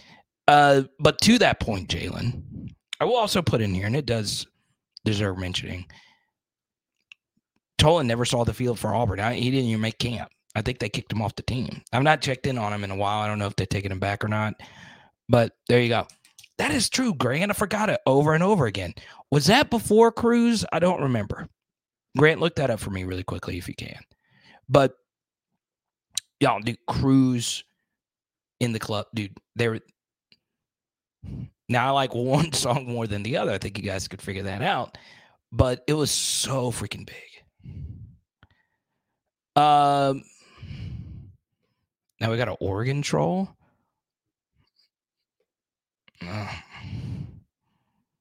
Oh, so that was pre. So Nelly had already, kind of got in there. But I don't know if it got actual spins.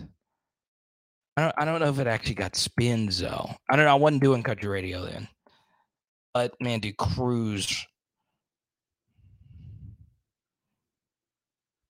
But, yeah, I don't know anything about DeMario Tolan. I don't. But he did go to Auburn. Deion Smith had grades and discipline issues at LSU. He definitely started while he was here. And he was good. He was a good player. Now, I do think he was playing too early because he did have some big drops when the competition got a little bit better. But he was good. I mean, he made some catches. I don't know it was Central Michigan. But he made like some Justin Jefferson type of plays.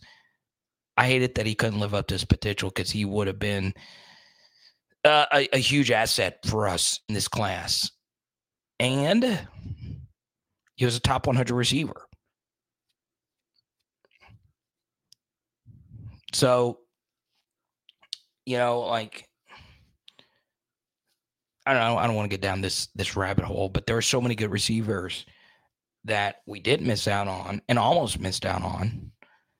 And that's why, you got to make sure you're getting good receivers because there's so many that want to come to LSU.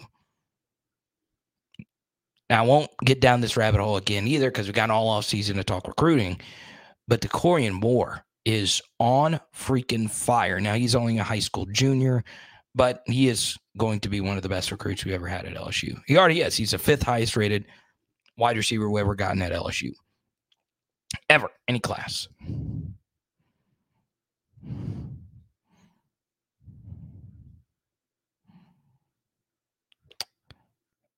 Oh, wow. So it was a sad story. Yeah, that really stinks. So yeah, I mean, he didn't make the roster. I think obviously he'll come back. If Auburn doesn't want him back, I'll take him back. He was good. He was a really good player.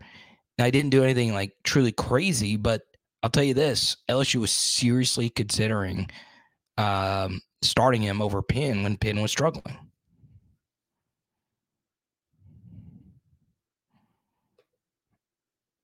Lil Nas X and Billy Ray Cyrus. But yeah, Nelly crawled, so Lil Nas X and Billy Ray Cyrus. Well, not Billy Ray, but Lil Nas X could get in there. Nelly needs to make a Croc song. But I'll tell you this about Tolan. He would potentially be our best off-ball linebacker right now. And he would have been a good special teamer.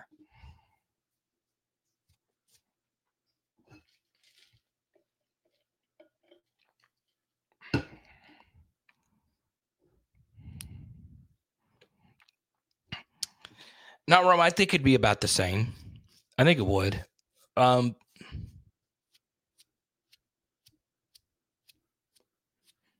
think it would. I mean, I don't know. Now, here's a good sign if you are an LSU fan listening to this.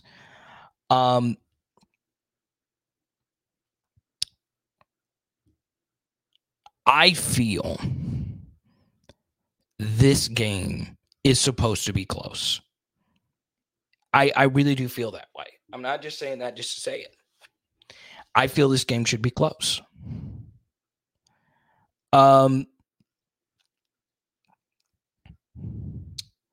This kind of feels like a trap line.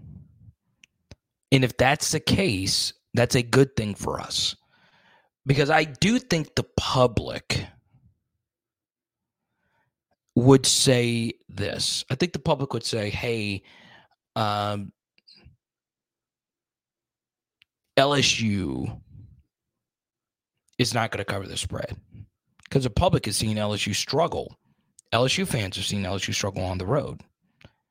LSU is 1-1. And this is their first true road game. Mississippi State is 2-0. Everything points to the public saying, hey, Mississippi State can't only cover, but they're going to win. So you know what that means? LSU's about to blow them out.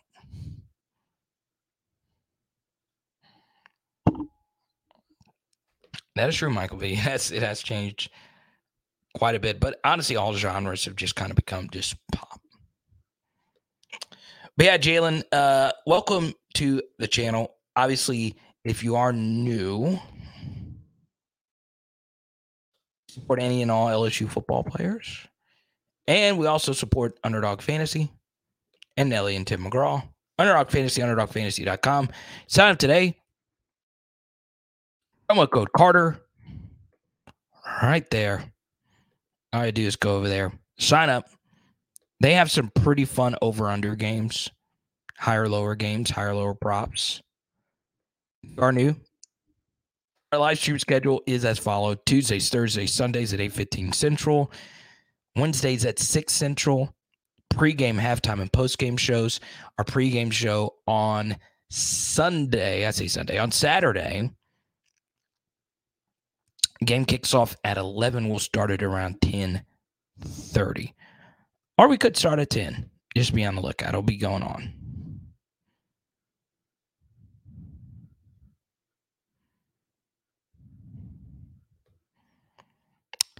Yeah, that obviously is a thing. As far as mental health, obviously, I go back to it. I would really like DeMario Tolan back. I really would.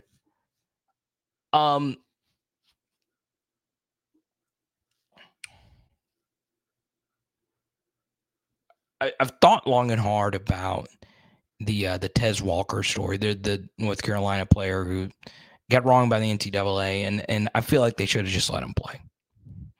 And Tez Walker was talking about mental health, and he had a family member sick or something like that. I don't know. It is a lot to go play college football. It's so much pressure. Like, it's just, it's just, and I didn't play major college football, but the magnitude of going from where you were to playing high school football in front of, so-and-so amount of people, it just doesn't feel the same kind of pressure as it is when you go play college football. And it's a lot. It is a whole lot, especially how much you're praised, especially if you're a Power 5 recruit that's going to Ole Miss or any big school. It's crazy. There are some players that were so unbelievably athletically gifted that went to LSU that makes no sense that they couldn't figure it out and play. But so much of this is mental. So much of it is mental. A lot of it is just pure athleticism. And I would say it's a good portion of that. But the mental hurdle is tough.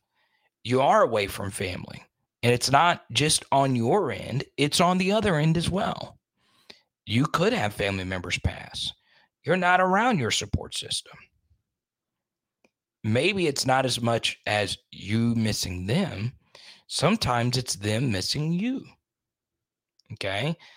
It's tough. It's really, really, really tough.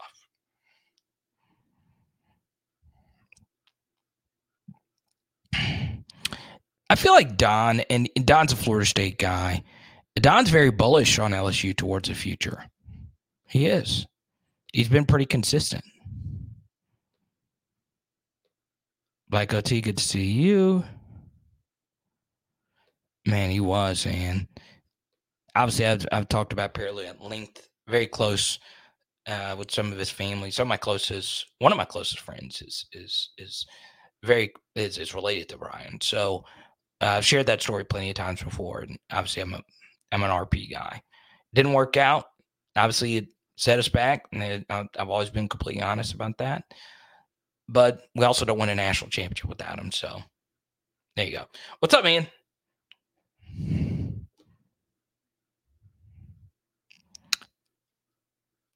Wait. What about Swift? Did DeAndre Swift go off tonight? Did Swift go off tonight? Let's go. I got him on my PHL Fantasy League bench. DeCorian Moore is Odell 2.0. Yeah, so Jay, you want a true story?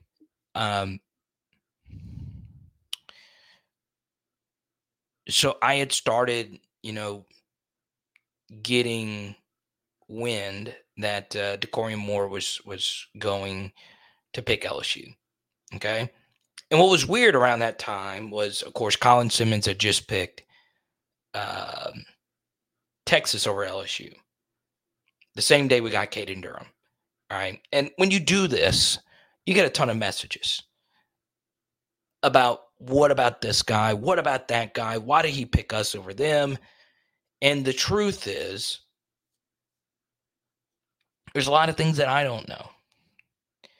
to go along with, the DeMario Tolan thing, always understand when it comes to college football in particular, you're not going to know everything. And there's always going to be more things that you don't know than you do know. Okay? That's why when I do the film studies, I always say, I don't know the play call. None of you do. You're not a player. You're not a coach. You don't have a headset. You don't know. And even if you did know, you don't know how it's coached in practice. So there's so many different factors you don't know. So when I got word that DeCorian Moore was starting to lean to LSU, I started looking at him. And I was like, God, this dude reminds you so much of Odell Beckham. So I cut the video and I was like, okay, I feel pretty good he's going to pick LSU. And I was like, this guy's got to model his game after Odell Beckham. And sure enough, he mentioned Odell at his commitment ceremony. And I was like, dude, they're so freaking similar. Now, they're not the exact same player. I think DeCorian's actually a little bit faster and just straight line speed. Nobody has Odell's talent when it comes to wiggle, when it comes to hands. Nobody. And Odell's high school tape is just him juking everybody. He is so bouncy. It is crazy. And DeCorian Moore is a lot like him. He makes a lot of guys miss. He is so fast. So, I mean, he just burns people. But I was like, yeah, he's got a lot of Odell to his game. He really does. And it turns out he says in interviews, that's who he idolizes. He's who he looks up to. So, yeah, you're spot on, Jalen. You are spot on.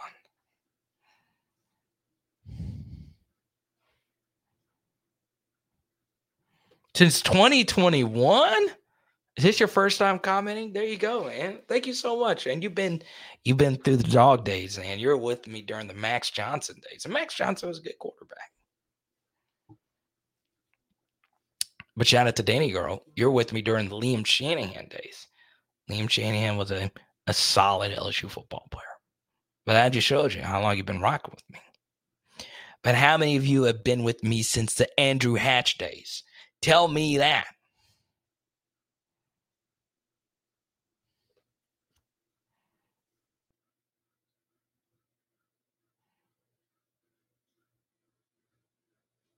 Dang, Michael B's coming off the top rope. That is true. Nothing like being in the military. Grant. You know who else said this?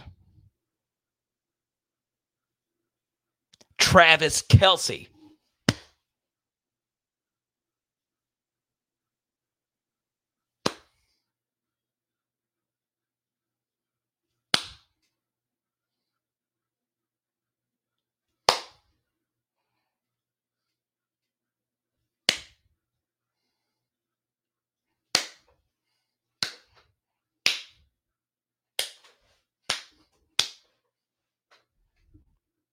And Harry Styles and John Mayer at some point. But I digress.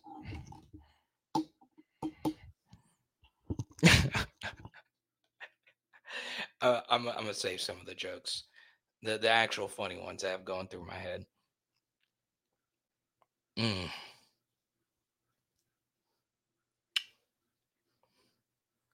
lot of music in the chat tonight. Actually, not a lot of music. I blocked them. But, and that's a deep inside joke for diehard PHLers. But yeah, shout out to Trav, man. I will say, actually, that these jokes aren't for PHL. Old stand-up me would have 1,000 jokes about this.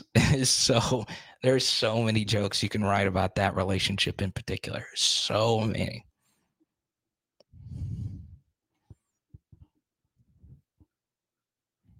Is BK living up to the hype? I would say yes. No, in some ways, but yes. I don't think anybody would disagree with that. So yeah, that's true. Some of you got that. But haven't been with you since you could hear the dryer in the laundry room behind the curtain. Yeah, those were tough days, Ann. I had to move the studio into the laundry room. And I was still working out a bunch, and I stink when I go run. So Haley would have to do laundry while I was doing these long shows. And you would hear that thing. Ah! Seth Dunlap, man. What a great dude. I haven't talked to Seth in a while. But yeah, shout out to T-Bob. You got me connected with Seth. Man. How many times have I gotten to meet Seth? I think we hung out twice. He went out with my wife and all my friends in New Orleans, and he is definitely top 3 most talented broadcasters I have ever been around. He was truly, truly gifted. And I tend to think of myself as being pretty good. He was great. He was really great. Mario, who we had on earlier today, is obviously a really freaking good talent. Really freaking good. I really respect people that have done everything. And Mario has done everything. And obviously being bilingual is huge for his career.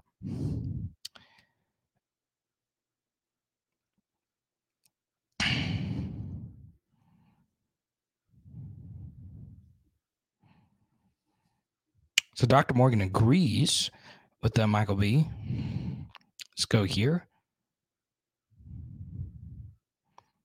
Do you think we coddle youngins too much? I could see that.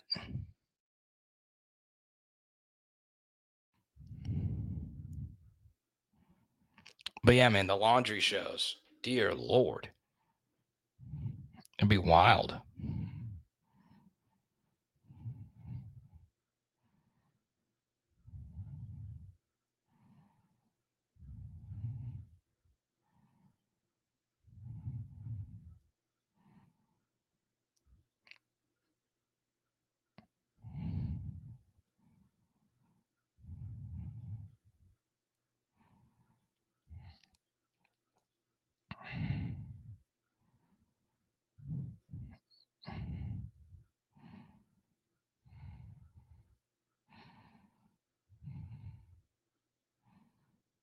Dude, speaking of music, how awesome. I shared this in the Discord if you want to see it. Also shared it on my Twitter account at PowerHourLSU. Thank you, TJ. I needed that. Hope this copes with the Swift performance tonight. Yeah, it does suck when that guy has that kind of opportunity and you don't put him out there because they scratch Gainwell. I do have Swift in quite a few leagues, actually. He's just so talented. He just can't stay healthy and is in the doghouse for whatever reason in Detroit. Now he's with the best offensive line you could possibly have in the NFL. The other Kelsey brother. Crap, I totally forgot what I was going to say about the I lost my train of thought.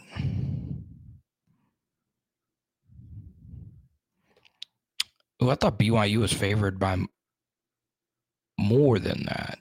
Or Arkansas was favored. God, I totally forgot what I was going to say. It was going to be something pretty cool. You forget these things as it gets later in the evening.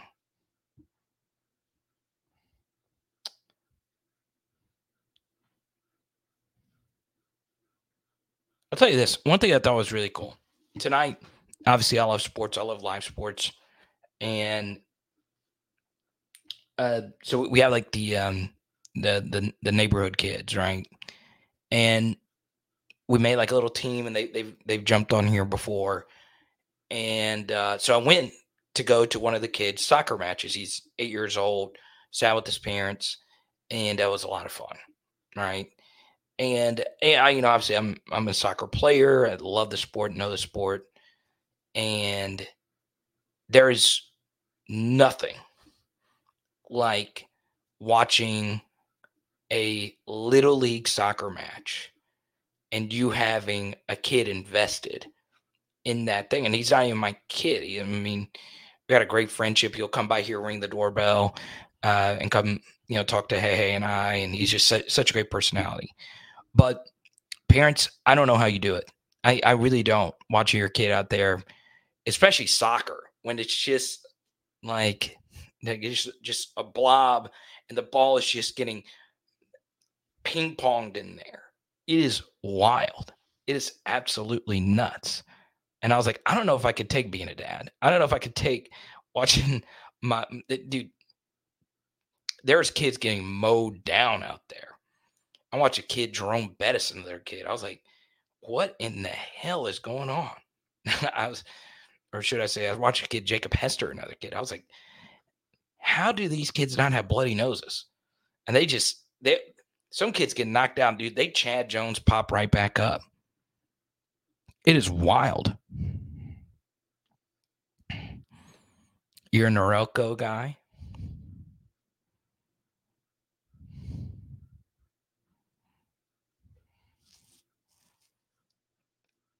Oh, yeah. So teasers, obviously changes it. Yeah, it must be a pretty heavy teaser, though. Dang. I wouldn't take it as a teaser. I would take BYU minus 2.5 as an alternate line if you want to get crazy. But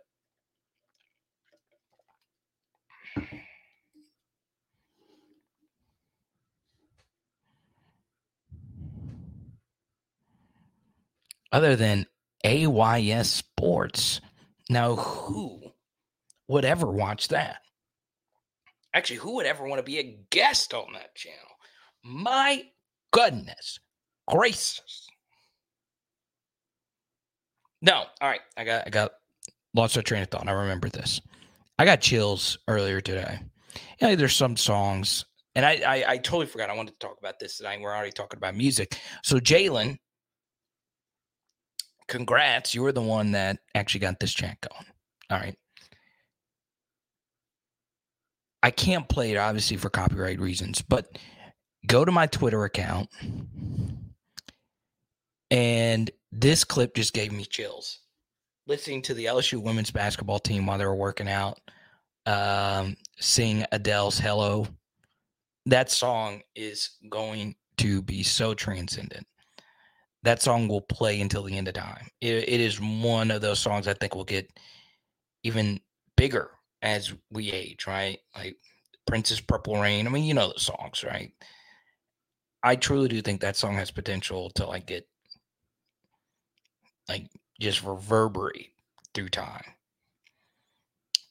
And of course, it's not sang in Adele's key or whatever, but it is so good.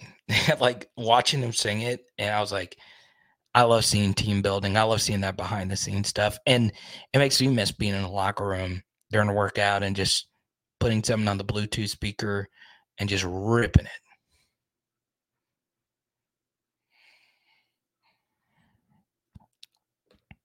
Milkshake is transcendent too.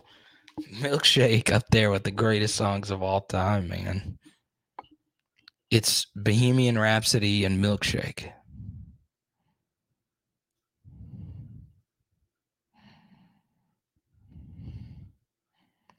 Now, as you're going to do, in the next 10 minutes, I'm going to answer as many questions as we possibly can. But if you super chat, we'll keep going. Let me check in on Monday Night Football. I'll say Monday Night Football.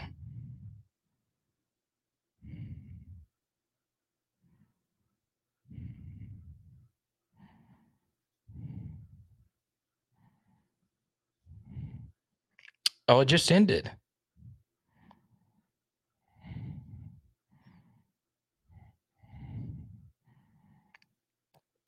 Dude, Kirk Cousins puts up crazy numbers. And of course, Justin Jefferson went off. And of course, the Vikings lose. Oh, man. Kirk Cousins, 364, 4 tutties, no picks, and a loss.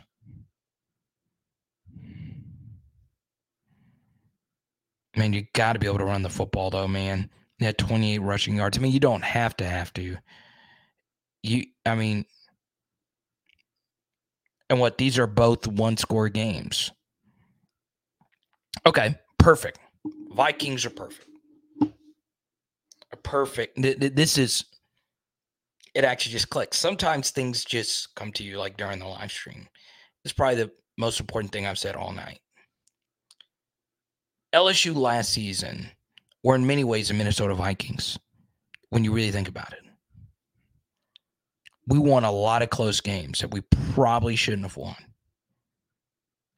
Now, that close game luck is starting to go against the Vikings. They were 11-0 in one-score games last season. Now they're 0-2 in one-score games. So you wonder why. I want to see LSU go out there and actually cover a 10-point spread versus Mississippi State. Well, that's why. Because you can't always rely on these close game looks. Like, it'll always even itself out. But if you're a great team, it doesn't matter.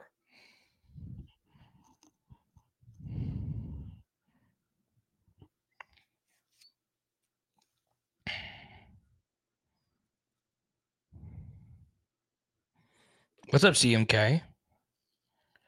No, it's Hello by Adele. And the LSU women's basketball team, they sang it. And it was chilling. Anytime you hear a group of people singing that song, it gets those chill bumps going, man. It is truly a great song.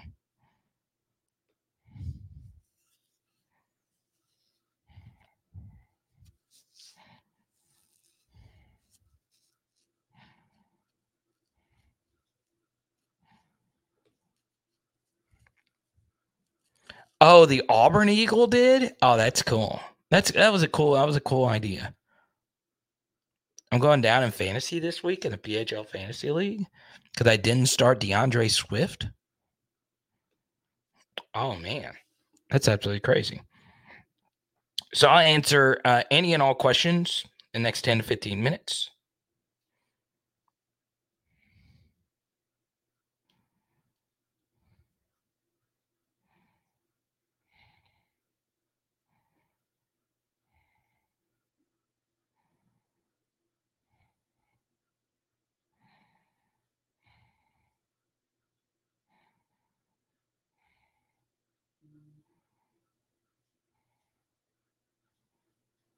Oh, no, I did start DeAndre Swift. What are you talking about, Tyler? He's not on my bench. He actually played. I was like, wait, what are you talking about? Oh, no. I'm not talking about, I'm not on the right team. I started him in one league and I didn't start him in the one I actually care about.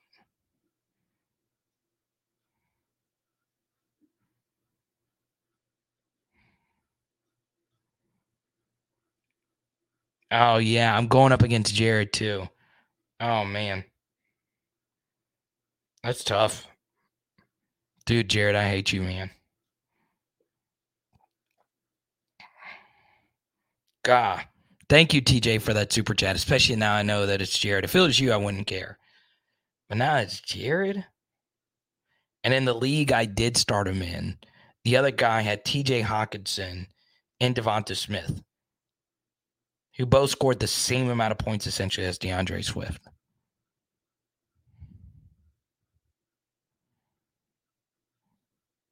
Oh, Samuel, you can't. Don't say that, dude. Don't say that. Don't say that you were at both those games. That is nothing to be proud about.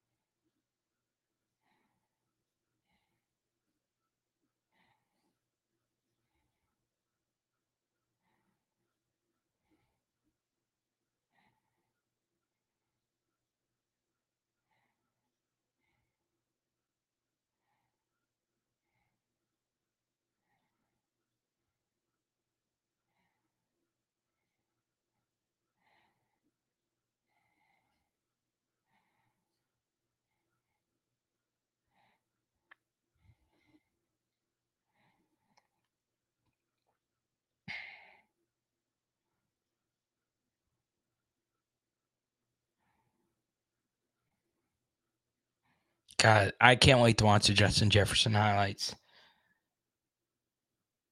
Gets the people going.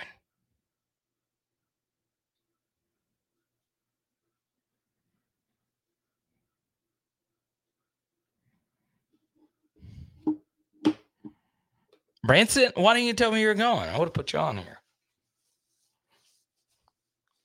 I might put you on the postgame show or the halftime show. But if you want to come on postgame, let me know, man.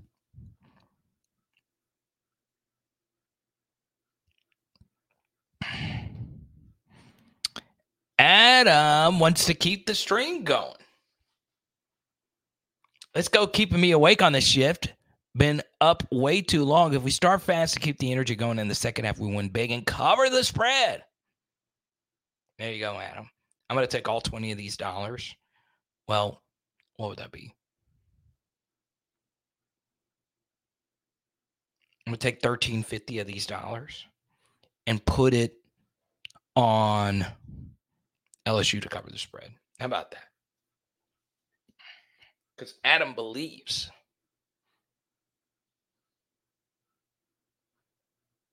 So we'll keep it going, Adam. You get to pick the next topic. Here's what I'm going to do, Adam, just for you. Let's actually hear from a PHL GOAT from before the season. Start fast, finish strong. I think it's really important to start fast. Last year we didn't start fast in most of the games, and it really did hurt us. Even though we came back and won some of them we couldn't overcome it.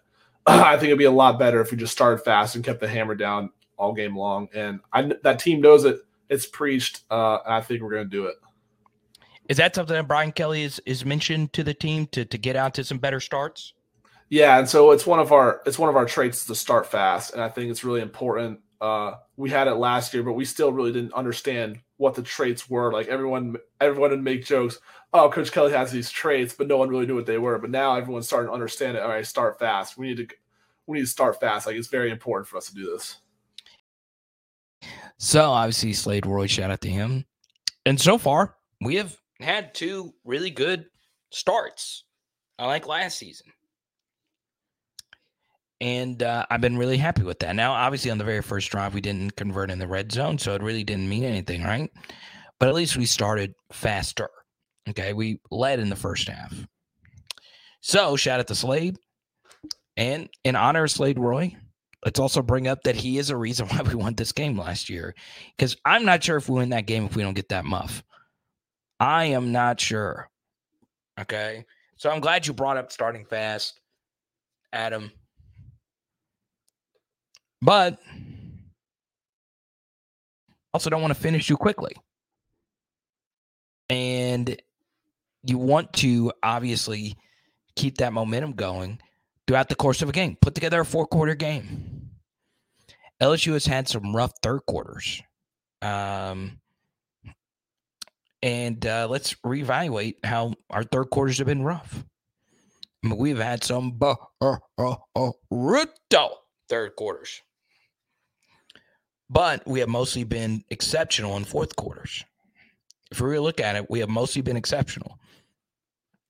Fourth quarter Jaden in the Mississippi State and Alabama game will forever be legendary, honestly. But let's put together a 4-quarter performance.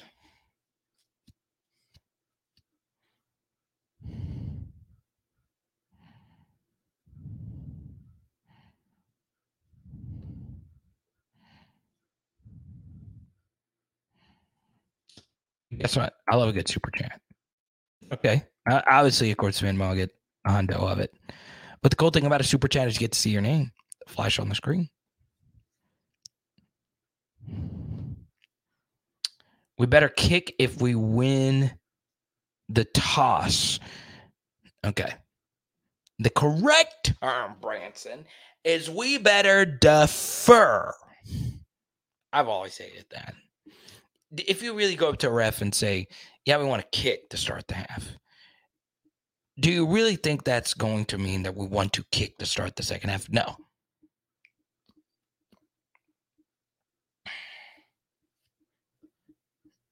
Oh, God. I don't even want to read Samuel's comment if it has Dr. Morgan hollering. I'm kidding. I did see it in the corner of my eye. I'll put it up there. Who dat? Samuel says, my dad wouldn't take me to the Super Bowl because it was in Miami. And he wanted to see some big booty Latinas. I'm kidding. Latinas. I was devastated. So did y'all, I'm trying to get this. Did you see, because I know you, I think you live in the 504. Did you go to Miami and just not go to the Super Bowl? Just so you could see the Latinas? I mean, sure. Whatever floats your boat, Dad. I'll tell you this. I don't think I've ever seen any male disappointed at the sight of this. Oh, he left you at home. He went to the Super Bowl and didn't bring you? That was probably his excuse. His excuse was, well, you know what? I could pay the extra $5,000 for a Super Bowl ticket so my son can experience a moment he'll never forget. But he probably told your mother, we can't have young Sam seeing these large romps. We can't have that. You would never recover.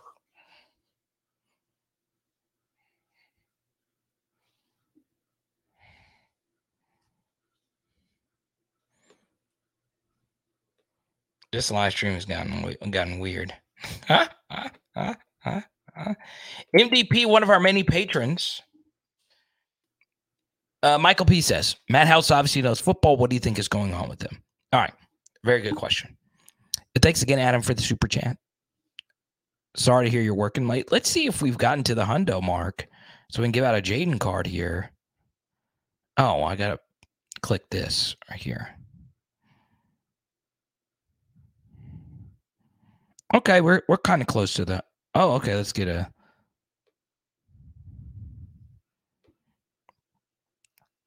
We are kind of close to the hundo. 53.98. Okay. That's what it says here. Gotten a few Venmos. So let's see. With another $20 super chat. We'll get it. And we will give out the Shane Daniels card right here.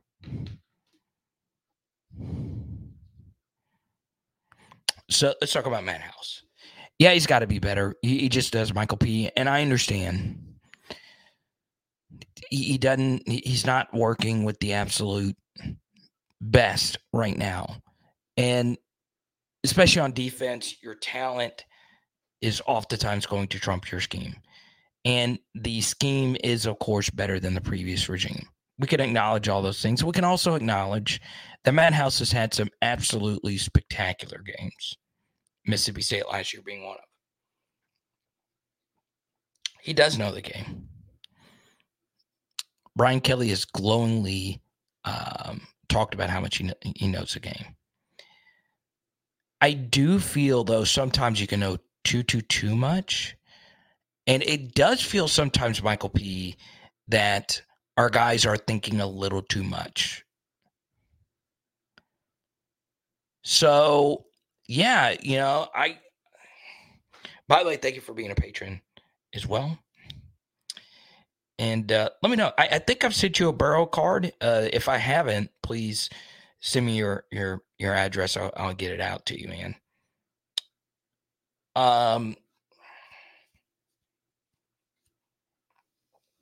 But yeah, I don't think necessarily. I'll excuse the Florida State performance. I will, and I'll excuse the Georgia performance. There we go. Adam got us to the hundo. That's good stuff. Not quite to the hundo, but that's good enough for me. Jaden Daniels card. Who are we giving this out to tonight?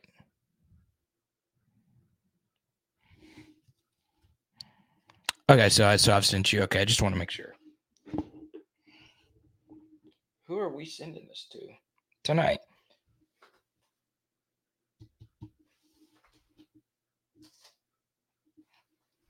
Put this on here.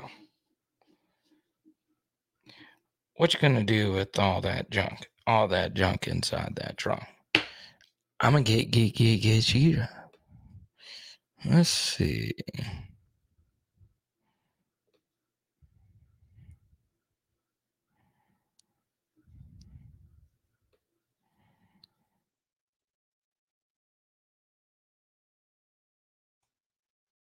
I want to go Dr. Morgan tonight. Dr. Morgan is a patron, one of my favorite viewers.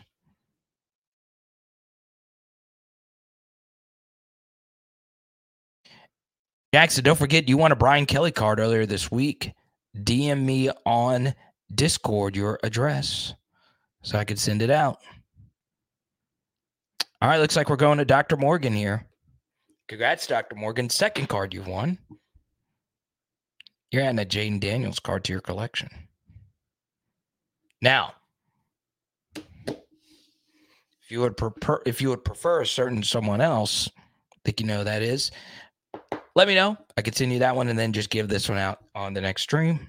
Because obviously I have a ton of that certain player, as I shared earlier.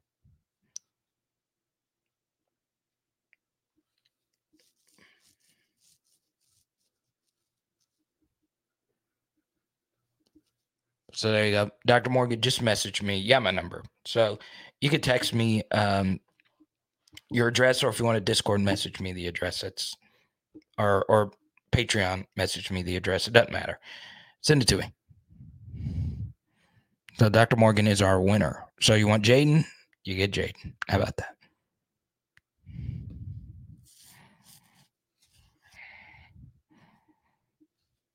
Samuel trying to get me in trouble with that comment a minute ago. Mike's going to be walking here saying, now hold on just a second.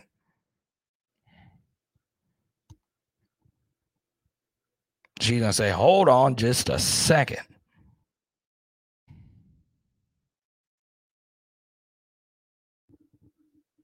Mario was awesome, by the way. You missed out if you missed it.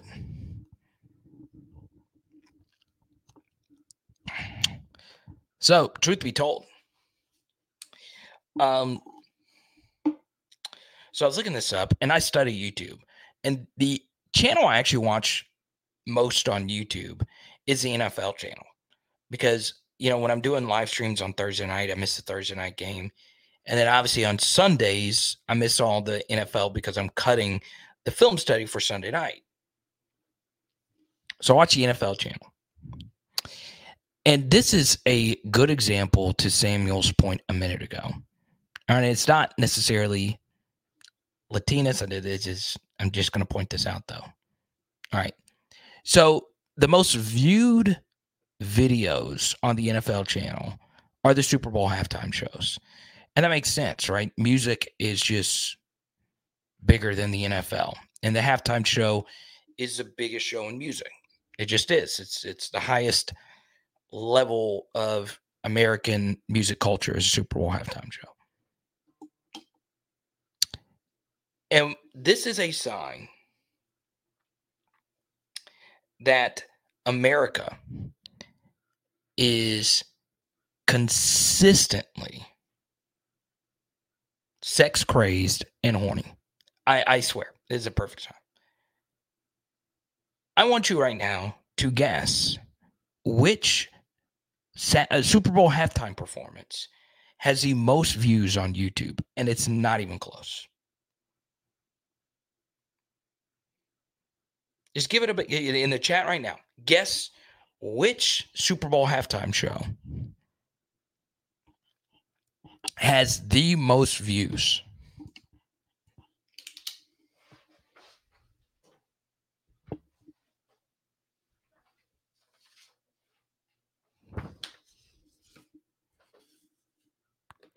Bingo. Samuel, I see where your mind is located. Shakira and J-Lo. It's not even close. 293 million. I think the next highest is like 220 million.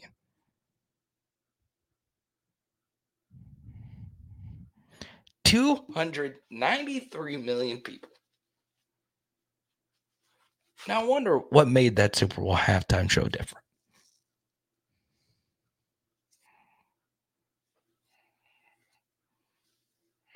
I'm just saying. Now, of course, they do have like a huge global appeal. There's two big stars, obviously. But if you were to list all the Super Bowl halftime performances, I don't know how many times that one's going to be in the top 5 per se.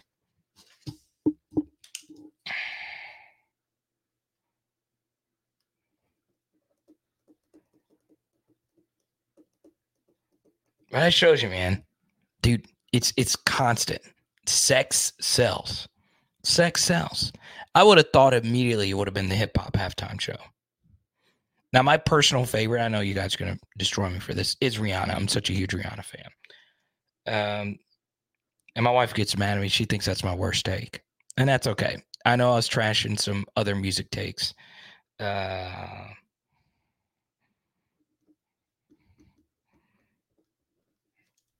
But I'm a Rihanna fan.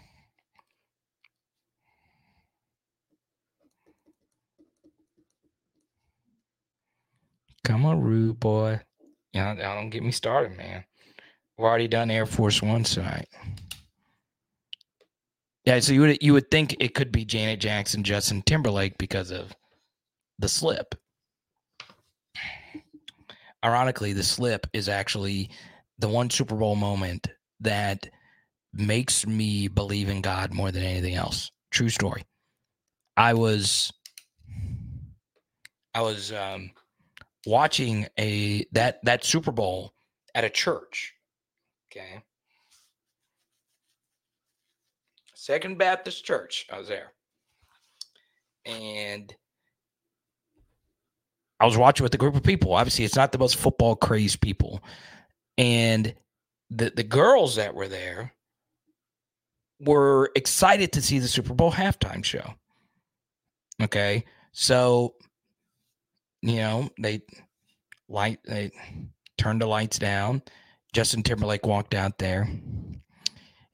And it was on the projector in the church. So think about all these. And I was younger. I don't remember how old I was, but definitely not old enough to see what actually happened. So they started the Super Bowl halftime show. And Justin was doing like some dances to start. And Brother Ray walked up. And Brother Ray is a spiritual man. God-fearing. He's probably never said one curse word in his life. Now, Brother Ray's probably dropped a few dag flabbits and gosh darn it's. But Brother Ray walked up, put his Nokia in his cell phone belt clip, laced up the white New Balances, went to the front and said, "In the name of the Lord, I'm turning this dream off. I will not expose you to this sinfulness." And everybody was so mad. So mad. And he turned off the halftime show like 30 seconds into it. And that night I believed in God. Because you got to remember, I wasn't like when YouTube and TikTok and that kind of stuff was out. And of course, when you're young, I don't know y'all's beliefs or whatever. Believe in what you want to believe. Like when you're younger, you're always like, okay, God, most of us are introduced to Christianity when we're young.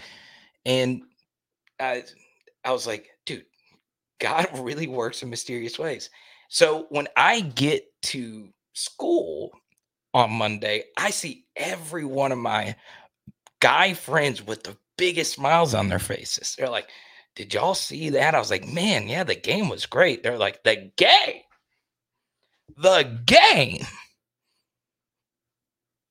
And when I tell you, I was floored. I didn't hear. I swear I did not hear about it until that next day. Floored. I remember there wasn't YouTube, there wasn't Twitter, and I was younger. I was like, I've got to see this. I've got to freaking see this. And I don't know if I should be mad at Brother Ray Henley or if I should be excited because my young eyes shouldn't have been exposed to that evilness.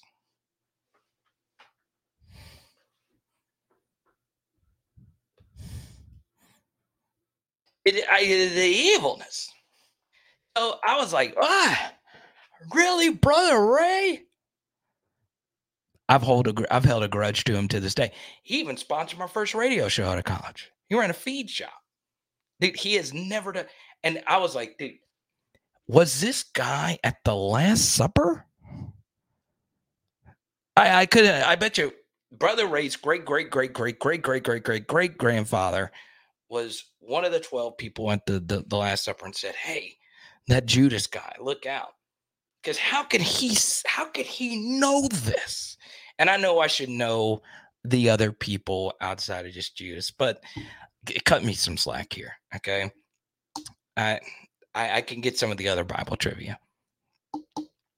But Matthew, Mark, Paul, whoever it was that elbowed Jesus and said, hey, this Judas guy.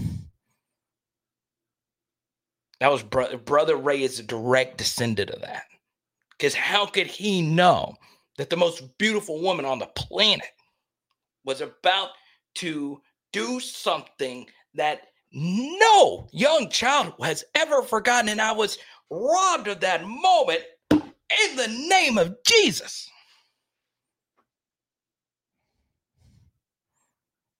My laptop kind of, I swear, when I slapped the table, my laptop's old. So it could go out at any moment. If this goes out, I'm becoming a priest.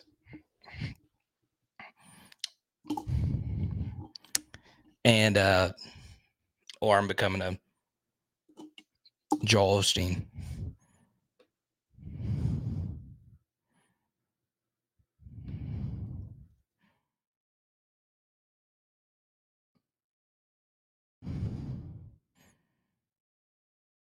Checking in from Germany.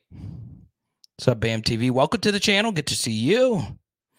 But Billy, isn't that crazy? Could you imagine, Billy? You remember where you were. The crazy thing is no one even remembers what game Super Bowl that was. They remember the slip. Dude, I was like, that's crazy.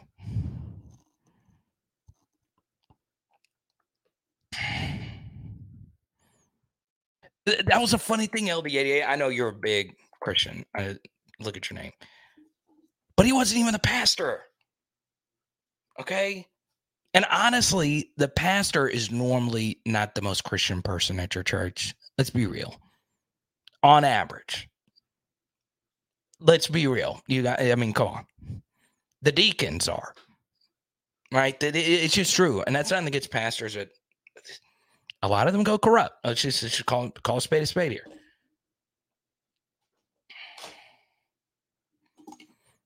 Brother Ray, most Christian man I've ever met. Great man of God. But he was a faithful servant that day. It was wild, man.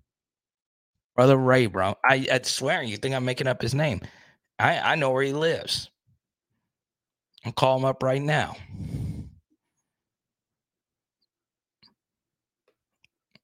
I've actually never told that story on stage, man.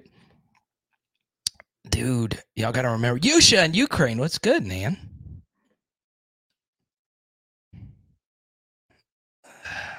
Yusha, one of the first PHLers. I think he was one of the first 100 subscribers. Bam T. I'm assuming you're Army at Tony. Good to see you. All the way from Germany. Thank you for your service.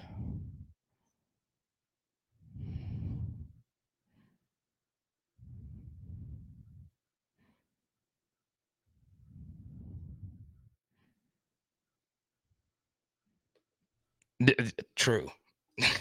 That is true. Crazy story, though. Crazy story. But yeah, Shakira, J-Lo. That halftime show has the most YouTube views. at least from what I saw. There might be a bootleg copy of Purple Rain. Once again, it also shows that the best isn't always the most popular. It's just true. It's just true. There's so many examples of this. So many examples of this. Okay? Who's better, Tim Duncan or Kobe Bryant? It's close, but who's more popular? They played at the same era. They won the same amount of championships. They had the same level of dominance, if you ask me. If you think Tim Duncan's better, fine. Who's popular? Who's more important? Popularity. Slava Ukraini. Forever LSU. And forever Lazio.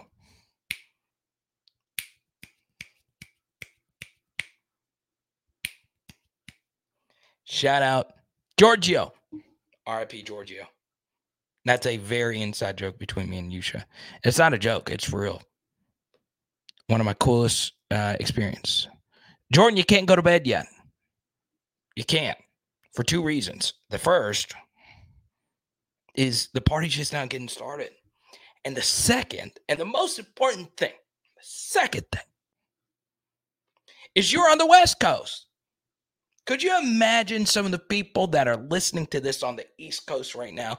It is 11:53, and they might have just now gotten off work, and they might have wanted to sit in and actually talk about LSU football, and we were talking about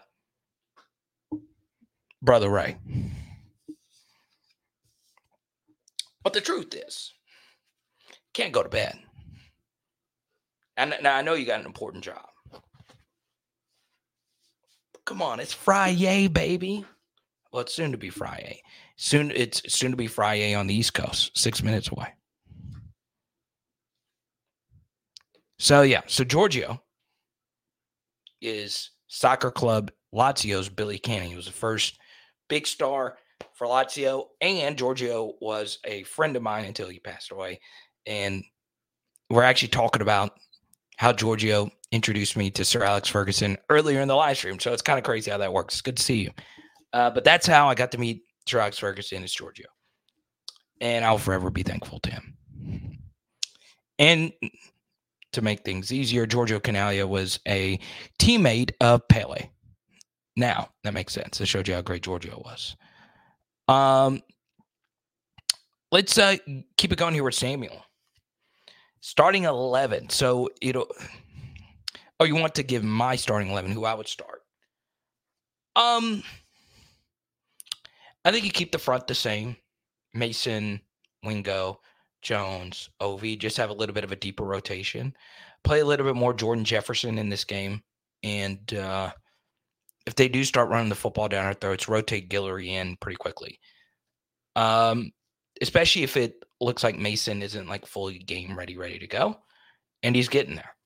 Now, obviously, we could see more Swinson as well.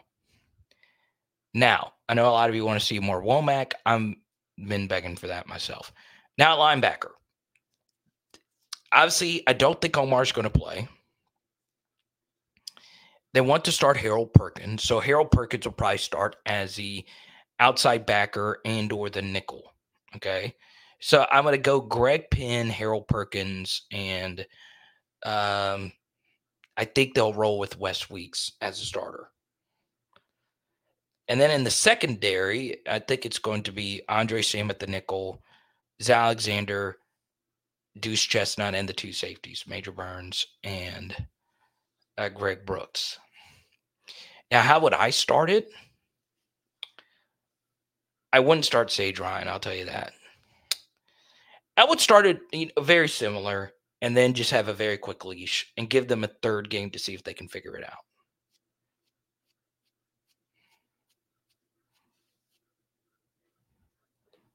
That's how fate works. Yeah, so I do have the Giorgio t-shirt. I actually do wear it quite a bit. I'll wear it next Thursday. How about that? I'm normally wearing a PHL shirt, though. Tonight, I actually I had to go to the soccer game I was telling you earlier, my little neighborhood buddy's soccer game. And came in straight from there, ate a little dinner. And y'all know what that is in just a second. And I just sat down and started doing the show. Let's go to BAM TV all the way in Germany. What time is it there? I know you get that all the time. Let's see. So Germany is a little bit more Eastern than England. So I would guess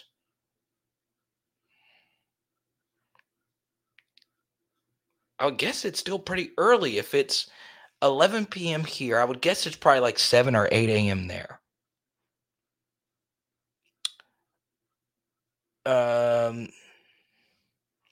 What are my thoughts if JD doesn't perform well enough to win this game? What do you think Brian Kelly would do? I mean, he's a fifth-year senior. He was supposed to progress. I think JD's progressed some. I think some of us want him to be a player that he's not. And I will also tell you this, BAM TV. I do think there are some things that he's missed up to this point that I thought he would have made. Now, it doesn't mean he's not playing well. And there are things that he's doing better. I do think he is seeing some of the coverages better. And I think in the first half of the Florida State game, he did a better job of playing on time. But I'll tell you this, BAM TV.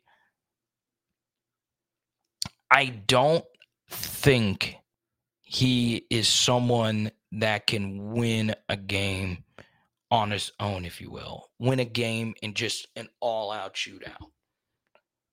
Like start to finish, back and forth. I don't think that that's really his game. And to be honest, there's not many quarterbacks who can win that way. But I do think in order to win a championship now, you have to win some of those games that way, right? Even a team that you normally don't associate with that, Georgia, they played Ohio State. They couldn't stop them. That Ohio State offense in that Georgia game is honestly as good of a playoff offense you will probably see outside of course, ours.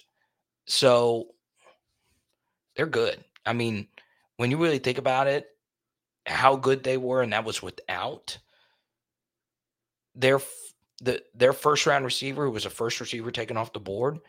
You've got to be able to win in these kind of games, and I'm not sure if we're equipped to do it. You gotta have the weapons, and Georgia just went ham. They're a field goal kick away.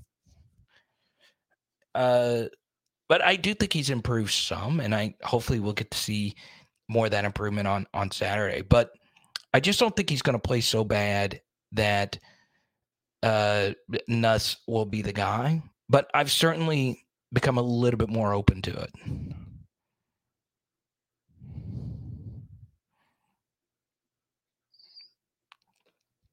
I thought Jared said Germany is East Baton Rouge here, East BR. I was like, oh my God, really?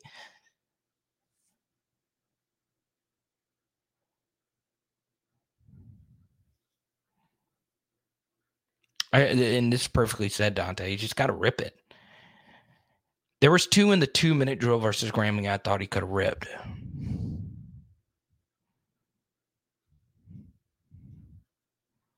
It's 6 a.m. I was close. I freaking love Europe, man.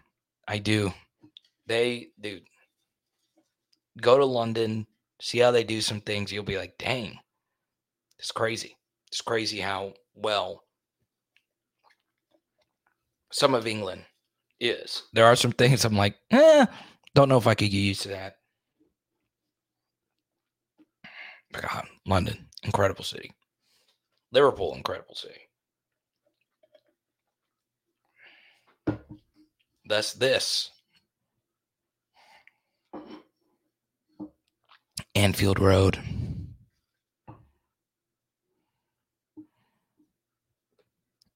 Jared, I don't know if this is a dad joke or not. I just noticed there's someone else from BAM TV. Y'all didn't see him back there? I don't know if that was a camouflage joke, but I mean, some of you might not see it. I mean, it's whatever. It's like is the dress black or blue, or is the dress gold and white?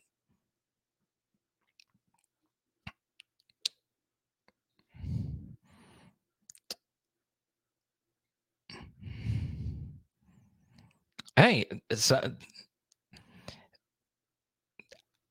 honestly though, like, because BAM TV is kind of new, I don't want to jump to conclusions.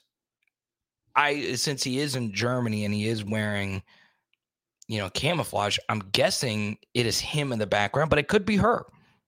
It could be her. I don't know.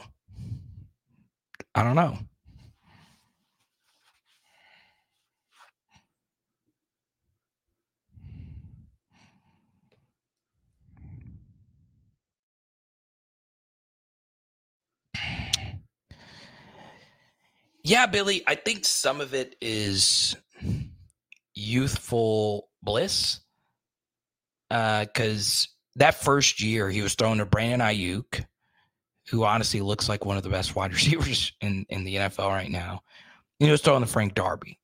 Now, that doesn't mean he has had great receivers to throw to at LSU. He's had awesome ones. And he also was throwing to Ricky Pearsall, who is Florida's best wide receiver right now. So this is going to sound like an excuse, but it's not. I have an NFL group chat that I'm in of really smart people. And I kind of went on a little rant today about how much I think quarterback play just comes down to your coaching. And I've gone more towards the coaching side of the pendulum instead of just who you are as a player. And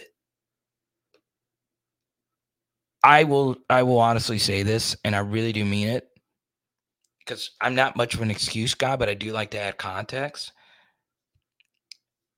I cannot tell you how hellacious Arizona State was under Herm Edwards, who very well could be one of the worst coaching hires I have ever seen in any program.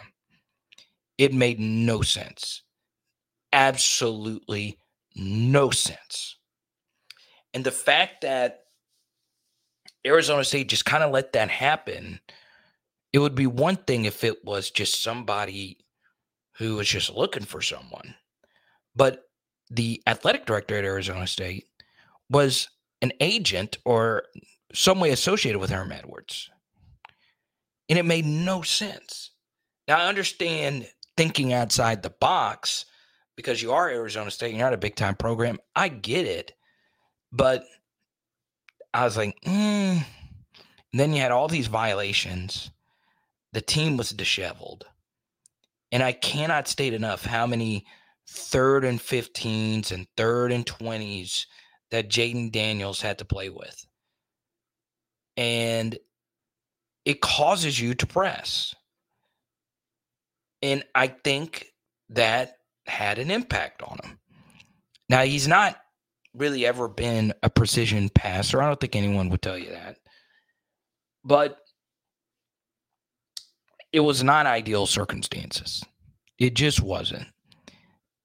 And the recruiting violations, all the stuff, Jaden walking in on them watching film of another quarterback. What?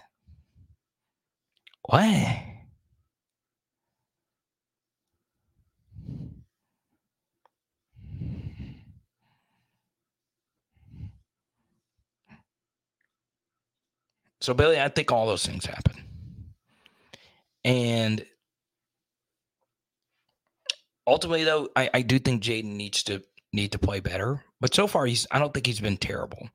I just don't. Now, my comment section would disagree with me, and that's fine. That's a great thing about this channel. Now, there are some people that get a little crazy with it. And I'm like, you're getting a little overboard there. But I'm open to Nussmeier. I am. But I think it would be not smart to not start Jaden Daniels. I think the game I would have started for Nussmeier would have been Grambling, give him a start against a team you know you're going to win. That's fine if you didn't. So there you go. And Jared was like, I was looking at the legs on Bam. Oh, wait. And, of course, BAM TV. That's my wife, Jared.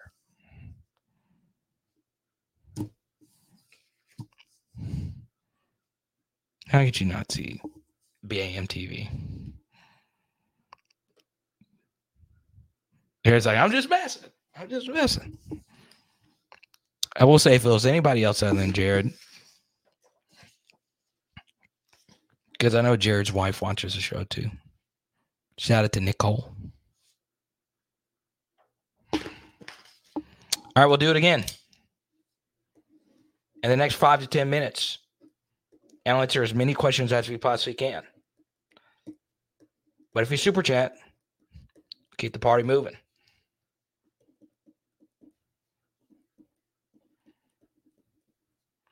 Hey, Mr. DJ, put the record on. I want to dance with my baby. And, yeah.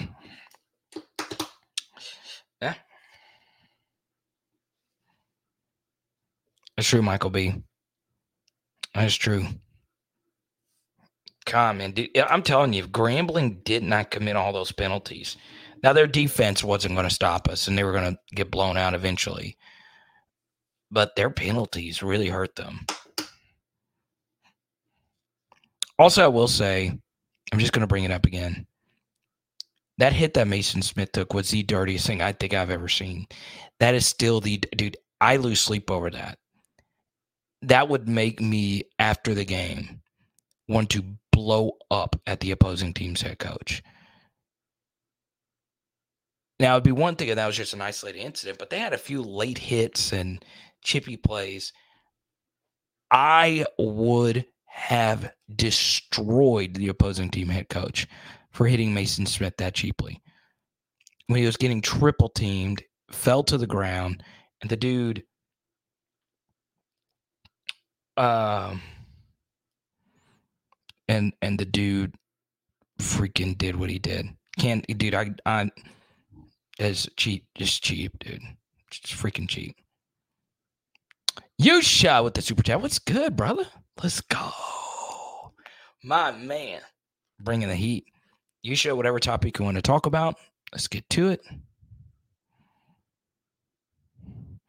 And we'll talk about so I actually know that young man's, actually Colorado State's coaches. I know his son. Ironically, I met his son in Baton Rouge, played at Wisconsin. I think it's great.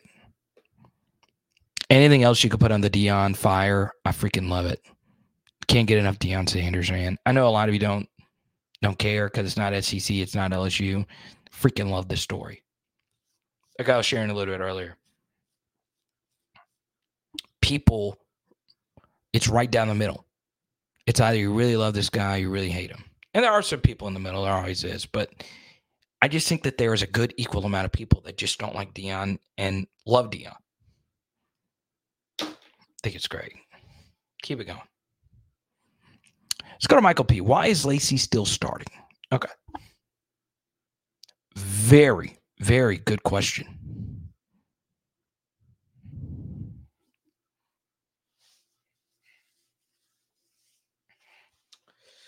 First thing I'd say, Michael P., is never underestimate the power of being likable.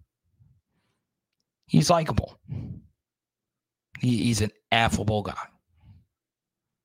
Also, something else, Michael P., I would bring up is not all receivers are good at blocking. You're just not. Lacey knows how to block. He is physical. He is a team player. And they like him. LSU has put him in front of the media. But honestly, I think it's the blocking and him just knowing the offense and him being a little bit more of a pure slot receiver. But he can't catch. He's got ball security issues. But Jaden has comfortability with him in the slot, and that's part of it. You know, with a lot of Kyron's drops has not been for a lack of Jaden not throwing a good ball. I think Jaden's missed him on a few throws. That was just all Jaden's fault. But a good part of Kyron's drop balls is on him. And he probably doesn't drop them in practice. But that's why games matter. And, yeah, I think that's part of it. But I also think Michael P., he does deserve to get benched. Okay? And I will say this. He will play a lot on Saturday, more than likely. And if he drops again, oh.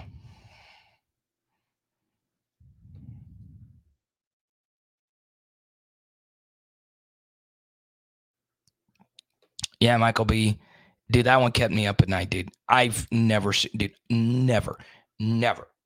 I swear, I've seen cheap shots. Mac Jones ironically has had a few of them in the NFL. Never seen anything like that. Never seen a guy being triple teamed, right? Think of it like this. And we get to use your super chat here. Think of it like this. Imagine if you're ganging up and you're fighting somebody. And it's 3-on-1. It's 3-on-1. And then somebody from the back just comes up and rabbit punches a guy. 4-on-1, doesn't even. It's Bush League. Dude's taking you on 3-on-1. The least you could do is go 4-on-1. But no, the dude missed the block, turns around, sees Mason Smith is on the ground, cheap shot him. The freaking umpire is sitting right the freak there. Now, I understand. I am biased because Mason's obviously one of my guys. I collect his cards. Known some people that are close in his orbit. But I would say this, if this was freaking Alabama's defensive tackle on the ground. It's a cheap shot. You don't freaking do that, man. Don't freaking do that. And it's not soft. You don't do that, man. Guy's got a freaking future. You want to know why in boxing and in MMA, you know the one part of the body above the waist they don't let you hit in boxing is the back of their freaking neck. It's called a rabbit punch. Can't hit there. You can hit everywhere else above the belt. Can't hit in the back of the neck. Only place in boxing you can't hit. Dude wants to freaking go head first right in. I kicked the dude off the team. I swear to God. Swear to God. Can't do that, man. And if I was Brian Kelly, I would have sent that thing to the head of SWAC officiating. I would have sent it to the coach. If I would have seen it in the game, I would have gotten Hugh Jackson's face and ripped him a new one right on the eye of the tiger. I wouldn't freaking care. I wouldn't freaking care if there was 50 gazillion cameras. I mean, I wouldn't freaking care if it pissed off Booster. I wouldn't freaking care if it was a bad look on the university to choose someone out when you beat them 72-10. You cannot let that happen. That is unacceptable. It's freaking unacceptable. And you know, it's bull. It's bull. To use Dion's terms, it's bull junk. It's bull junk. You can't let that happen. Not cool. Not freaking cool. It's dangerous. It's dangerous. But Mason's a tough son of a gun, and he stayed out on the field. Cheapest shit I've ever seen. Excuse my French. It really was.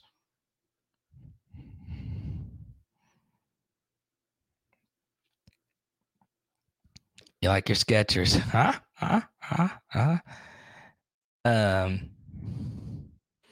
Yeah, the most important thing is being a receiver is catching the football.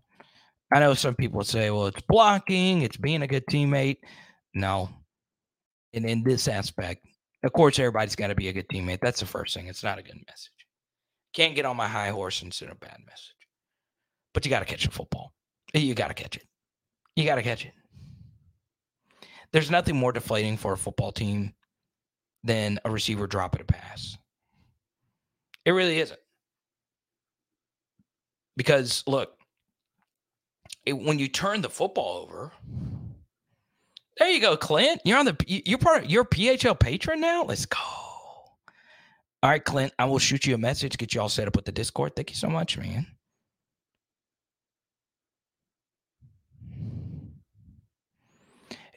Pegasus, I forgot about that one, man. Yeah, it was kind of very similar. Now it's coming back to me. I do think, though, what makes this one a little bit cheaper is the dude thought about it, and Mason was triple teamed and already on the freaking ground. Dude was pissed that Savion Jones put him on his ass, or he swam move him and the dude fell forward.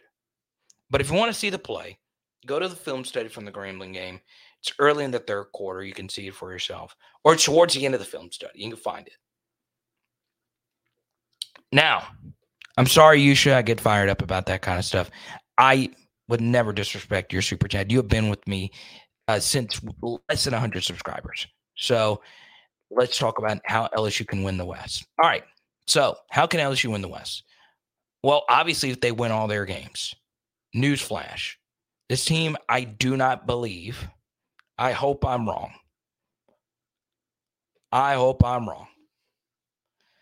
But the likelihood, Yusha, of us not losing another SEC game is very little. Okay? Now, ironically, if there is an SEC game you want to lose, it's the Missouri one. Okay? That is the one you want to lose. It's a road game. It's also middle of the season. It's easier to get over a loss in the middle of the season. And also, it is a loss to an Eastern opponent. So if LSU were to lose to Missouri or Florida, but win their entire rest of the schedule, now they would need to only lose to Missouri or Florida. If they lose to both, they're probably not getting in. But you would want to lose to either one of those two, because that way that assures you of being in the SEC championship game. Okay? So you want to either lose to Missouri or Florida. Now,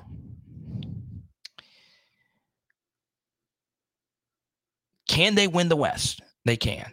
They do. They will lose one of these games. It's going to be really hard to see this team winning the table with all running the table with all the holes in it in the roster. Now, the truth is, I know some have said the SEC is down this year. I would tend to agree with this.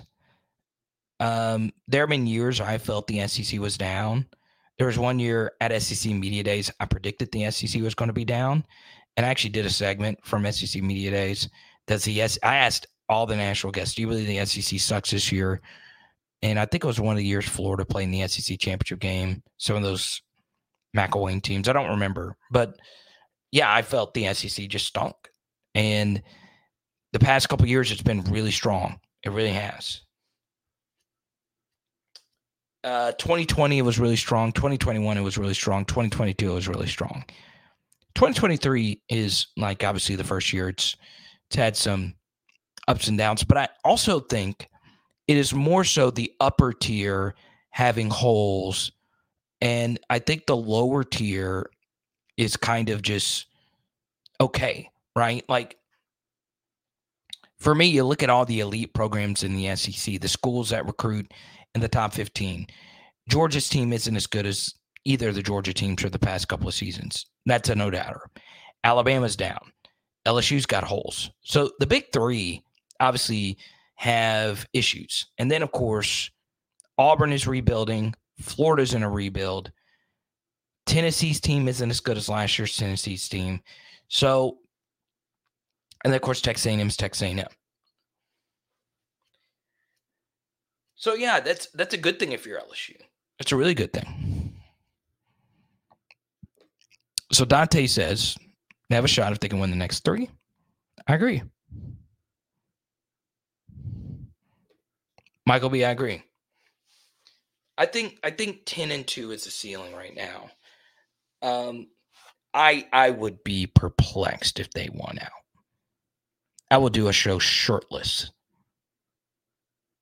with LSU shaved in my belly. I'm that hairy. I just am.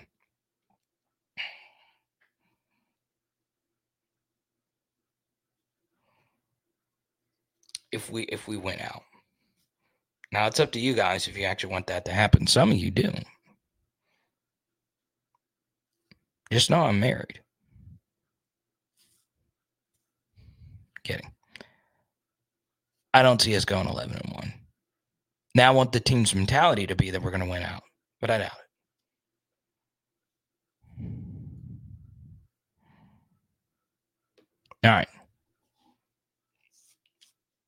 I remember bringing this up on AYS, and Blake brought this up. He says, I don't fear anyone. There's no one that really scared Blake outside of Florida State before we got to Bama. And I agree with you. Nobody scares me. But Jay Madison, unless Joe Burrow is your quarterback, you're never guaranteed to win every game. In a neutral site with more than a week to prepare, Georgia would never lose to Missouri. They would beat Missouri 99 times out of 100. But in the middle of the season, on a trip to Columbia, Missouri, Georgia should have lost that game last year. So it's not a matter of you're not fearing anyone. You just have to prepare yourself for the team to not play well in one of these games and probably lose. Now, that's not the fan me doing this.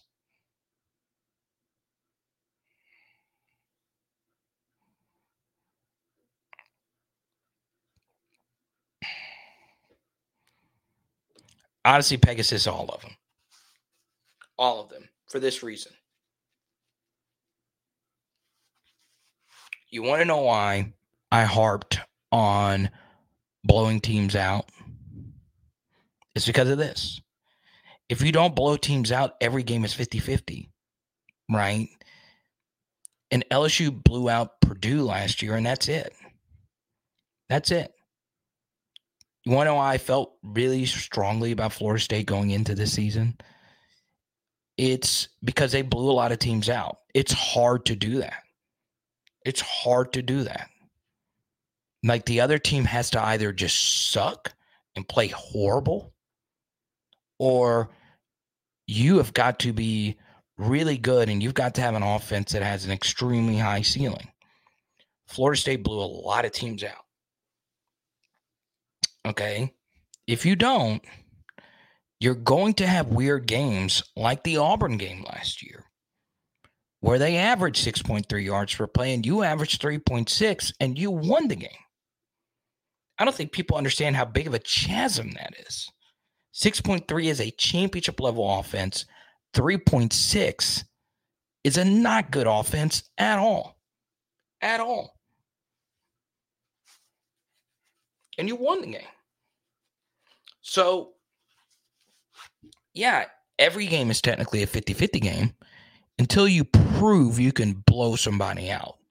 And LSU did end up blowing Ole Miss out of the water in a Power 5 setting. And, of course, Purdue. But Purdue was a Power 5 game in name only. You guys know that. Drew Brees was coaching the team. Come on. And I love Drew. But come on.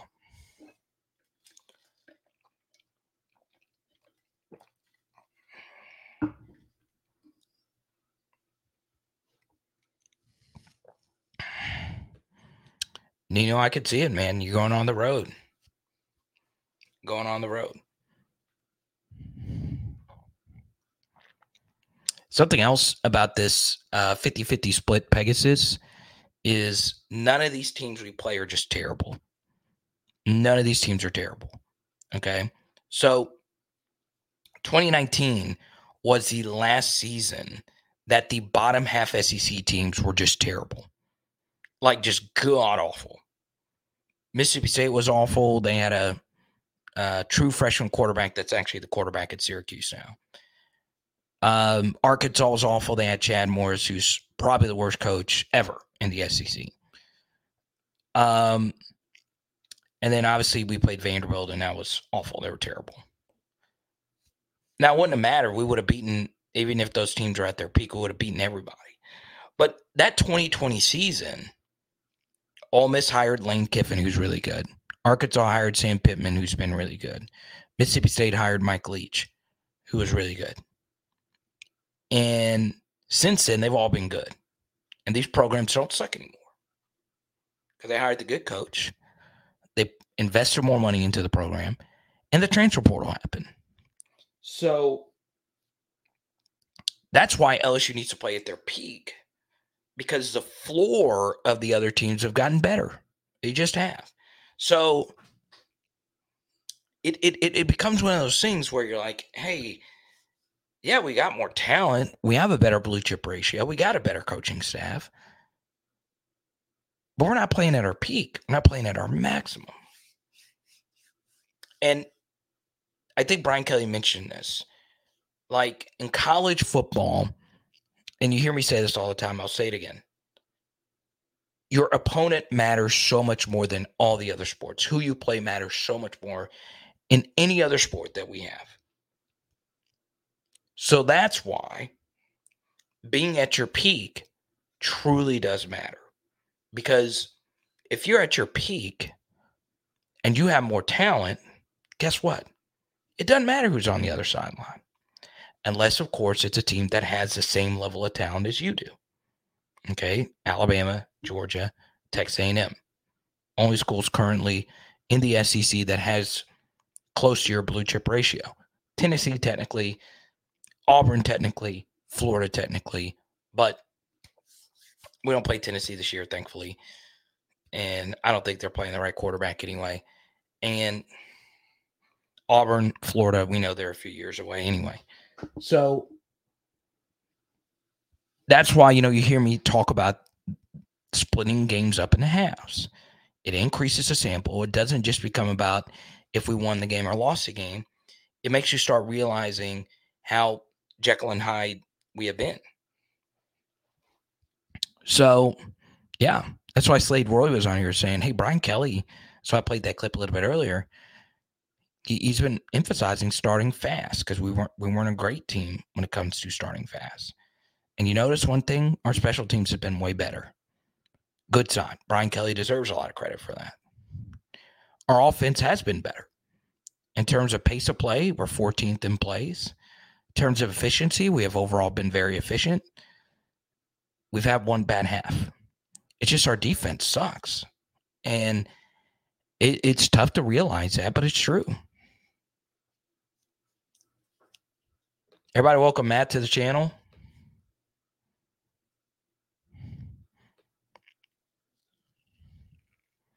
Good to see you. He's got the close-up selfie game going. I always love Nino's backdrop. I want y'all to see the Shaq jersey. Look at that. Can't beat that backdrop, man.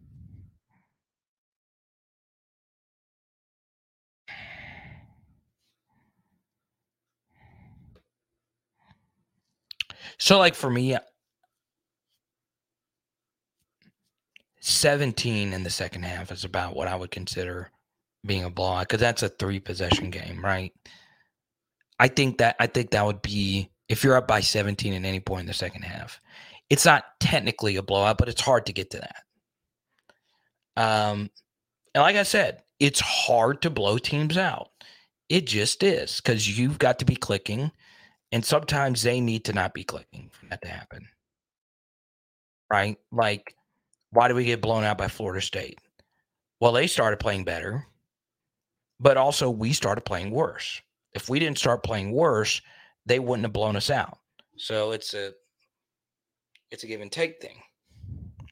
Now, there are some teams that can play very well, and the other team play well, and you still blow them out. Think Ole Miss game. We hopped on them 21-0. They had their best offensive game of the year. Still didn't matter. Let's go to Matt. All things are fixable with more reps and games. I agree with you. I do think it's semi-fixable.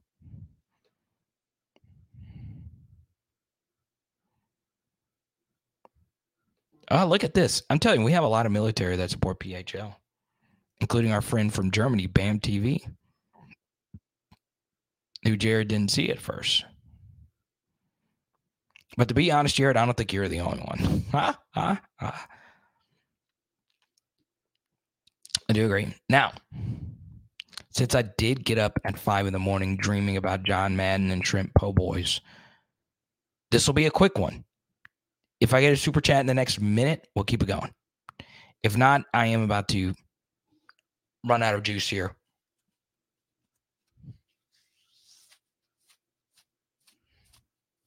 Like, not my phone. My phone is juiced up. It's me. It's me. I'm the problem. It's me. Lots of music tonight.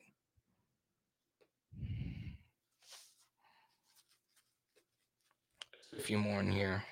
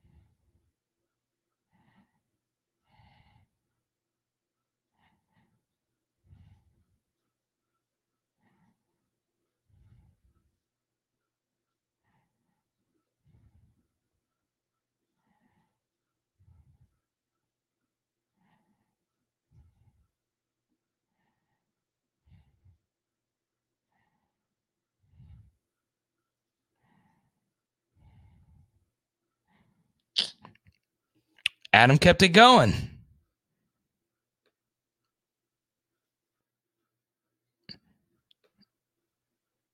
We're keeping it going. Let's keep it going. Mike wasn't ready for it to end.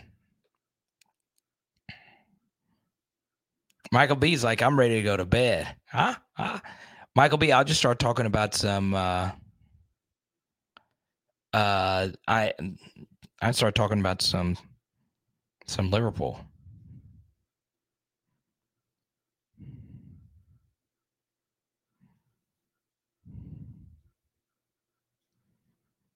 Let's keep it going.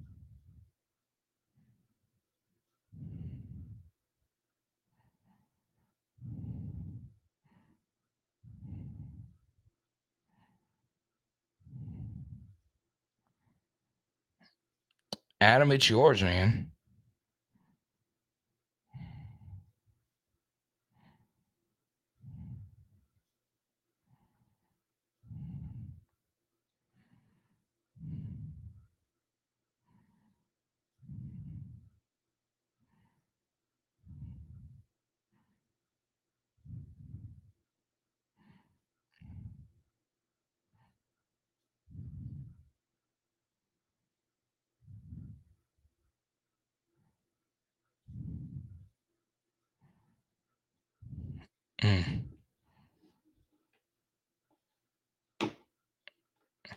Michael B is still technically the Super Chat King. It's down to Michael B and Van. It's down to those two. But as Michael B shared, he did have a leak he had to take care of, and those are expensive. Just to let you guys know, there's the floors in our house, because of the moisture, is the floor is propped up. There's like a hole in our floor. So I don't know if our house is just sinking.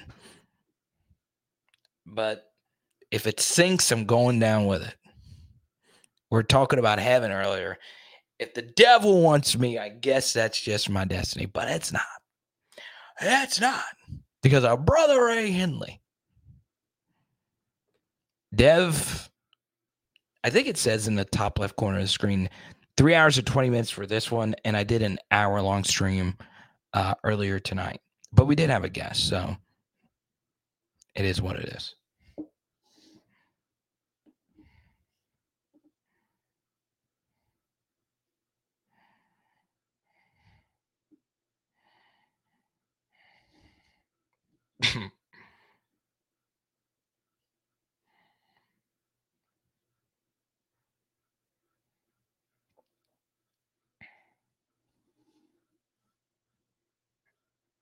I'm so mad, though, that Forza Lazio.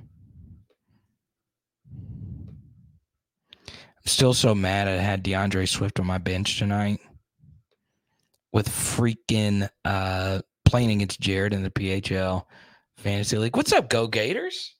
It's been a while since I've seen you. I actually do think Florida's going to cover. I do. I don't. It's a little eye testy. I haven't really loved Tennessee. They've just had the easiest SEC schedule up to this point, not named Arkansas or Kentucky. But then again, Tennessee caught a major break that Virginia is probably in the worst coaching situation in America right now.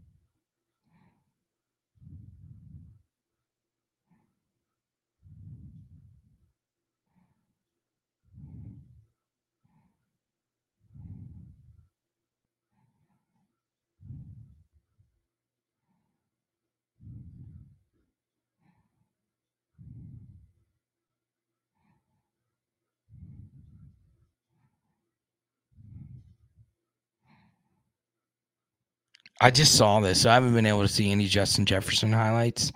So obviously before I go to bed, I'm going to have to watch all of it. I did just see this highlight. His chain fell off. And he just grabbed it and chunked it to the sideline. I would guess, knowing his wealth, that chain is probably at least worth $50K. I couldn't imagine just chunking that to the sideline.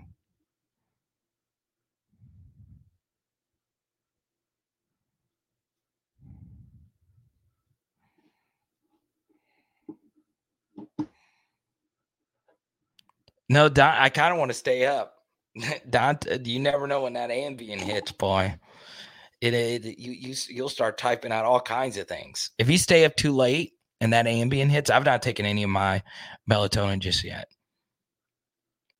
Man, if you stay up too late after now, I actually didn't start taking sleeping pills until I started dating Haley. But I know when I stayed up too late and I was single, you get a little lonely, and then you just start texting people you shouldn't be texting. Hey, girl I met at the bar one time. What's going on? We never went out. Where are you nowadays? And then you'll randomly say, hey, you want to get on the phone? And she says yes. And then you hear her voice is scratchy. She smokes 3 packs a day. She's been married twice. She has 6 kids with 3 different men.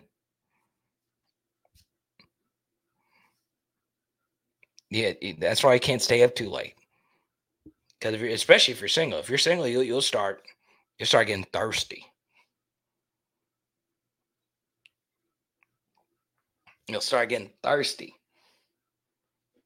You don't want that. You don't want that. When you take the man, trust you, Don, I would prefer you stay here, obviously, Dante. But go to bed. You never know. You never know, man.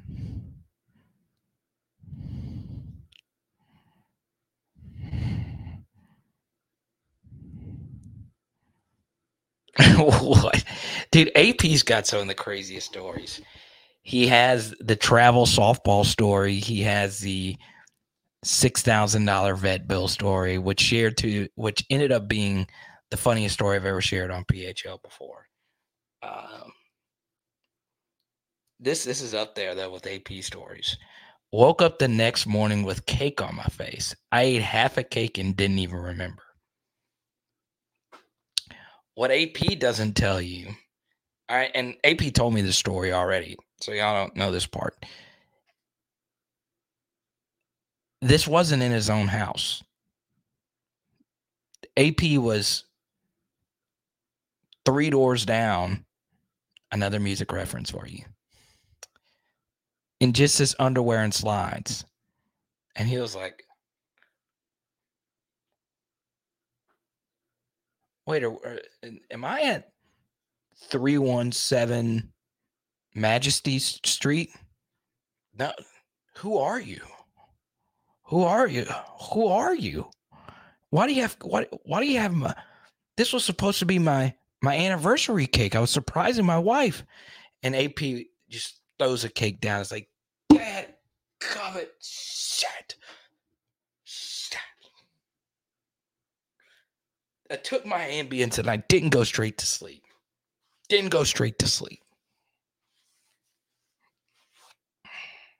Could you imagine the look on AP's wife's face when he walked in? Honey, what? Where were you last night? Were you at a Steve Aoki concert? Now that's a deep cut. Were you? Where were you? What were you doing?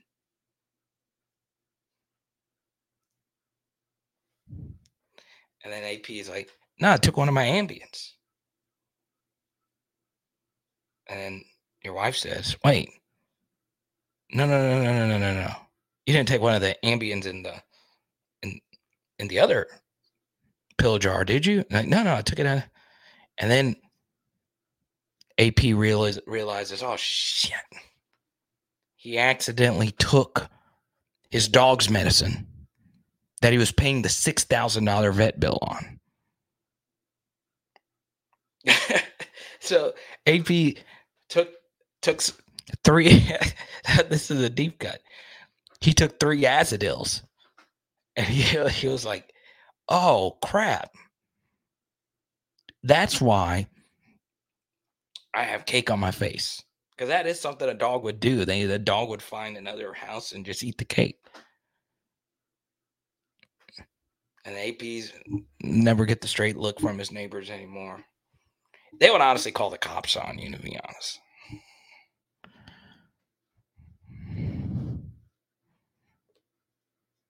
It gets weird late at night. Y'all blame Adam.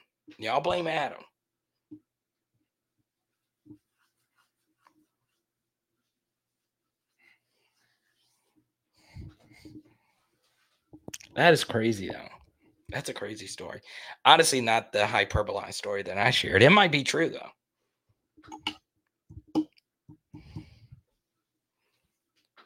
It might be true. It might be true. Don't. That is crazy, though. You just woke up with cake on your face.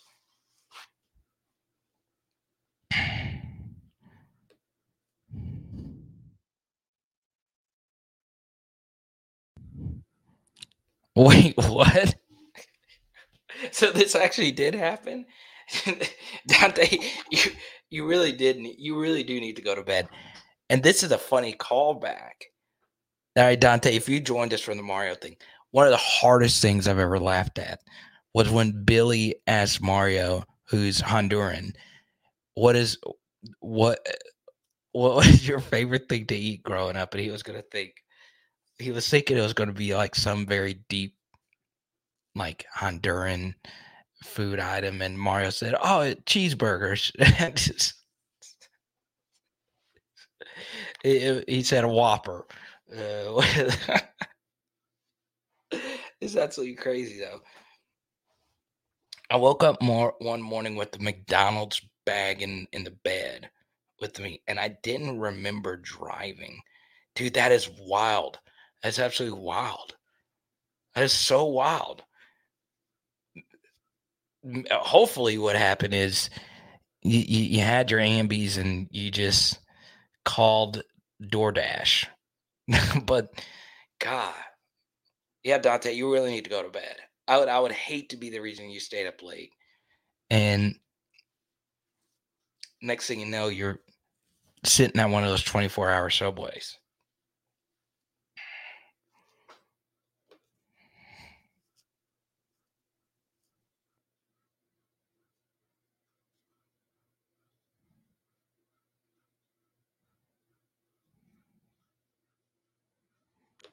Wait, your sister had this happen before? What the hell is an Ambien? What the hell? She did the Cheetos thing. Oh my God.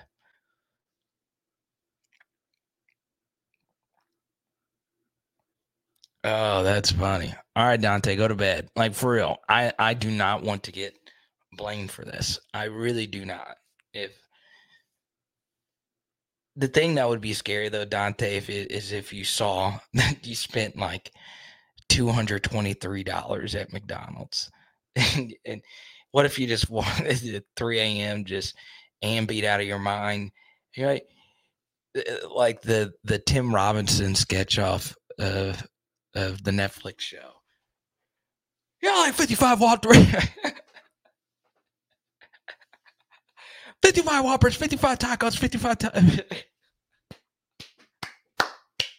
What if you actually made that order and McDonald's just can, sir, we don't have tacos. 55. Oh, that's so funny. Brett, that's such an internet thing. That is one of my favorite sketches of all time. I'm a big sketch comedy fan. I love absurdist comedy.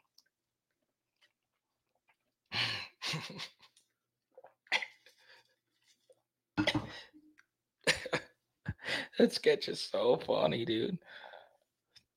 What's your favorite fast food? Oh, that's a good question. Honestly, as far as burgers are concerned, In-N-Out. I'm a big In-N-Out dude. It could just be that I'm not able to get it too much, but I do believe the hype. It was a 20-piece nugget and 2 large fries. Oh, man. God bless. And God, you didn't need ice cream. And you ain't getting it there.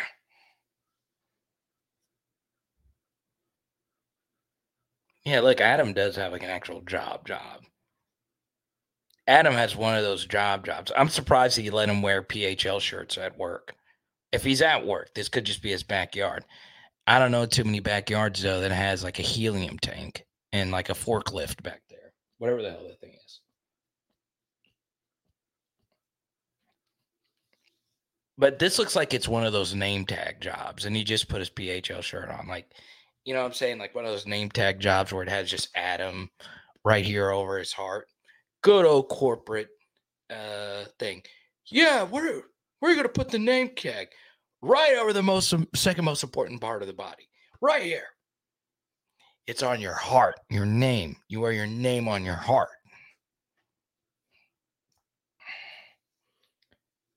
Poison gas safety. That doesn't sound important at all. While I sit here telling stories about Shakira and Janet Jackson and all kinds of stuff.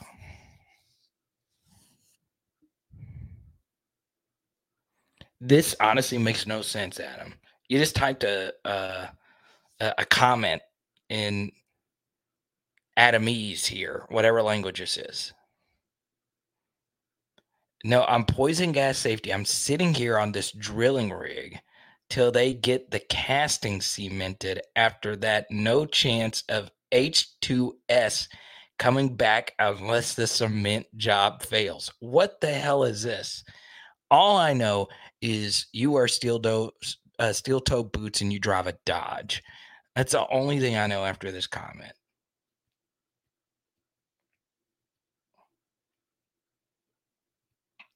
I do have a friend that actually worked the rigs. He's a country star. His name is lower, not like a super famous country star, but if you work a rig, you'll love his music. His name is Frank Foster. Frank's a good friend of mine. Frank's a good dude, man.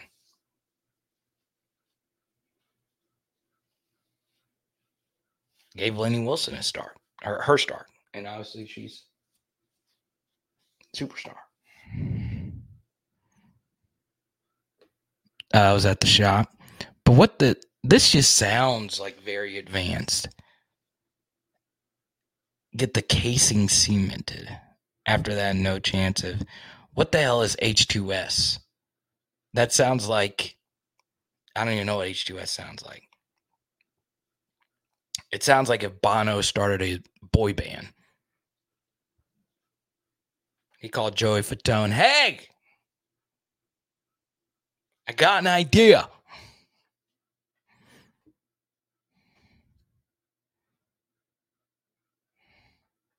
Dude, I knew Pierce was lurking. I knew it.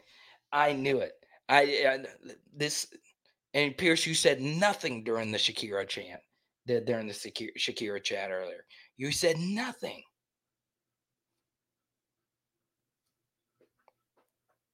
I knew I should have said Ford. I knew I should have said Ford. I knew it.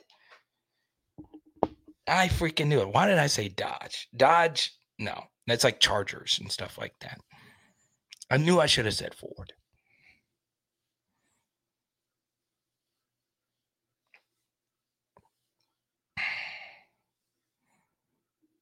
Oh, hydrogen sulfide.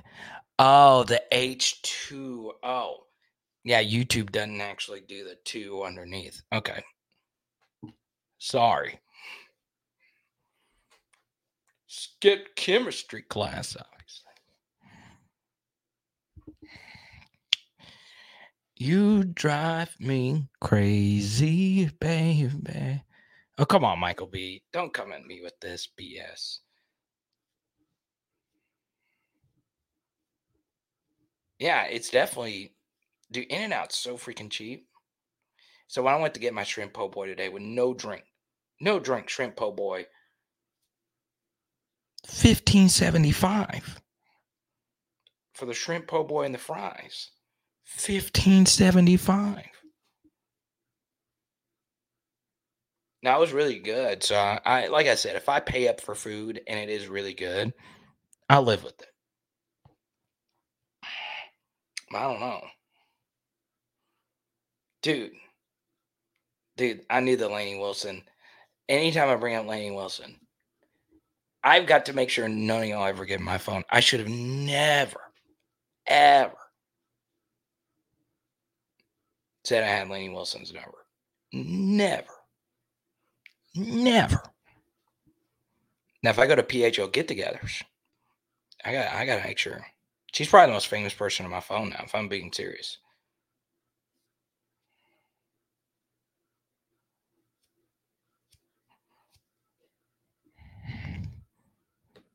She dates a football player.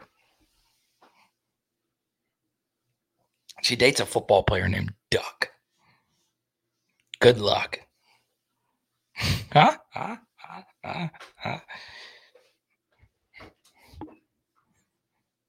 Y'all are out.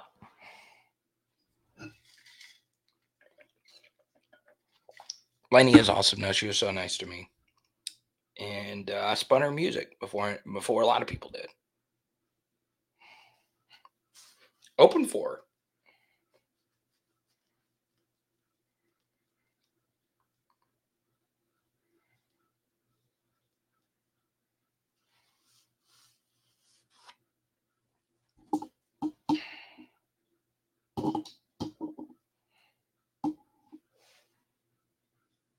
All right, Adam. You have a minute. I am really wearing down. We have gone long. I don't think we've done a 4-hour in a while. And I still got to put this on podcast. This train wreck of a show.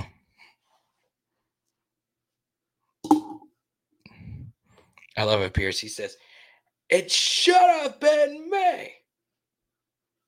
No, Pierce. Since we're talking about music, it's gonna be me. Yeah. If you actually go to my Instagram story, you'll see that Haley and I were doing the dance. And by Haley and I mean she was. Because I can't do that dance. You have to admit, even if you don't like boy bands, the choreography, that is top 5 band choreography. I swear. Do not tell me that dance does not freaking slap. It's got, dude. You don't want to lose it again. Baby, when you finally get to love somebody, guess what?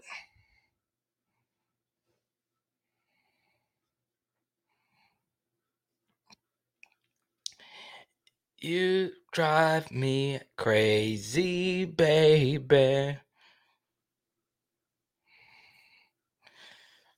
And feels alright. Me and Haley have been on a boy band kick. Dude. It's Gonna Be Me might be the best boy band song now. Because the choreography in the music video with them as the puppets. So freaking good, dude. So freaking good. Yeah, so Sundays or Saturdays, it'll be pregame, halftime, postgame. And we will go right after the game is over. For the Arkansas game, we will be an hour after the game is over.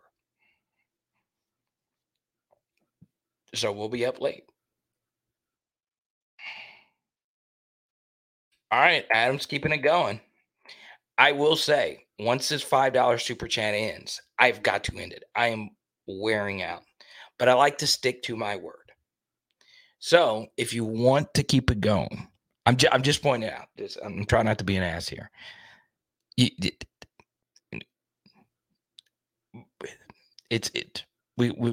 either got to keep doing 5s or keep it going because I am. But I don't mind hanging out with you. I mean, hell, I could never do your job. You could probably do mine. The likelihood of you doing mine is a lot more than me doing yours. Okay. Yeah, we'll go on right after Mississippi State game. I will also say this, Adam. I was listening to a sports podcast, and I won't say I was listening. Someone sent me this clip, and they said, which would you rather do? Do you think you could hit a ball versus Shohei Ohtani in 10 tries? Could you beat Derrick Henry in a tackle one-on-one out of 10 tries? Or do you think you could score on LeBron out of 10 tries? Which one do you think is the easiest?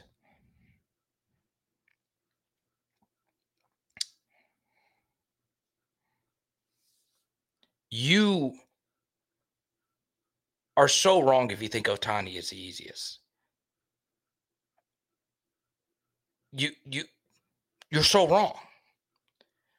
If like with LeBron and Derrick Henry, at least you can see something.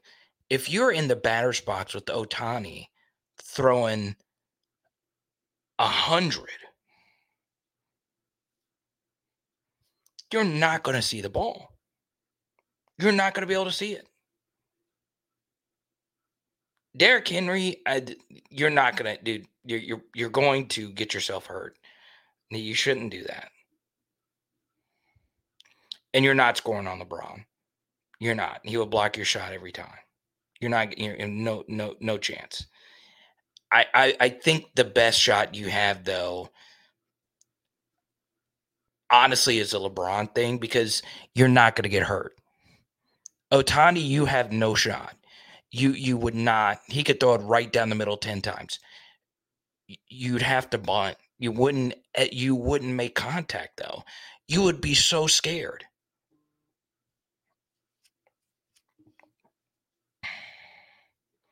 And Derrick Henry's huge. When I flew into the Super Bowl a few years ago, I was actually standing right next to him, leaving the airport. And he's massive. He's absolutely massive human being. The Derrick Henry, whatever photo with Mark Ingram.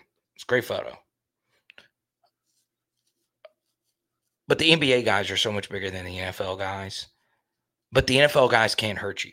So I would definitely take the LeBron option. But the Ohtani one, you're not hitting that. You would not get close unless you obviously have some kind of baseball experience.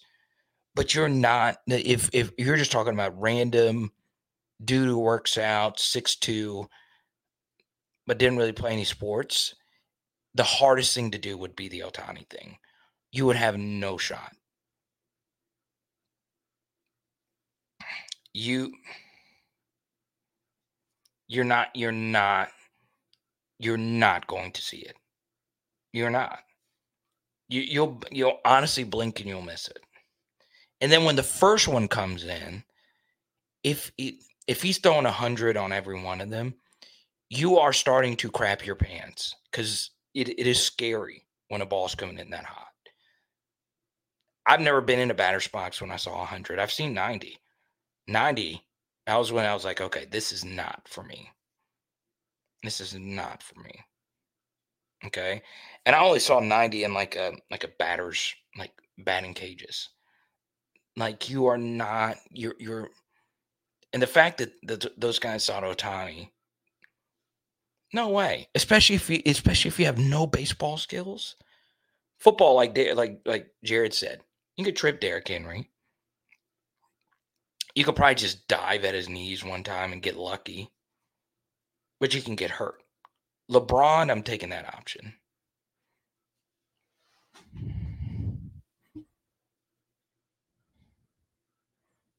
So you would take the LeBron, Adam?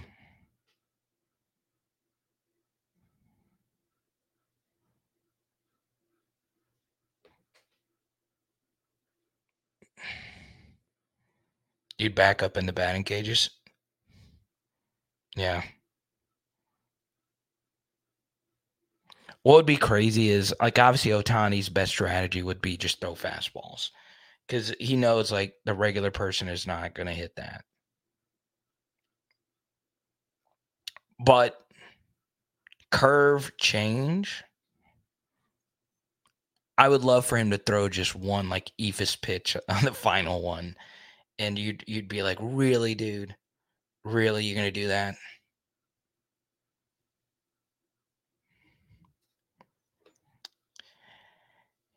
Yeah. Yeah, well, you're 6'2", 6'3", so you'd be able to get a shot off. But if you're not at least 6 foot, you're not even going to get a shot off if he's playing hard. He's too long. You're not getting a shot off. But I think Pierce, you're 6'2", 6'3", 6'4". You're in that range. You'd probably be able to get a shot off.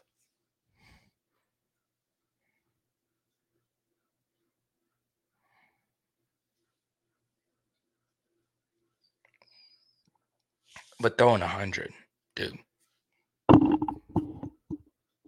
I'd love to stand in the box one time just to see one 100-mile-per-hour pitch. Could you imagine standing there playing Paul Skeens? Good luck. I think that would honestly, I got a Paul Skeens card right here. I honestly think it would take at least 2 months of training at the batting cages every day before you can even foul a ball off at a hundo.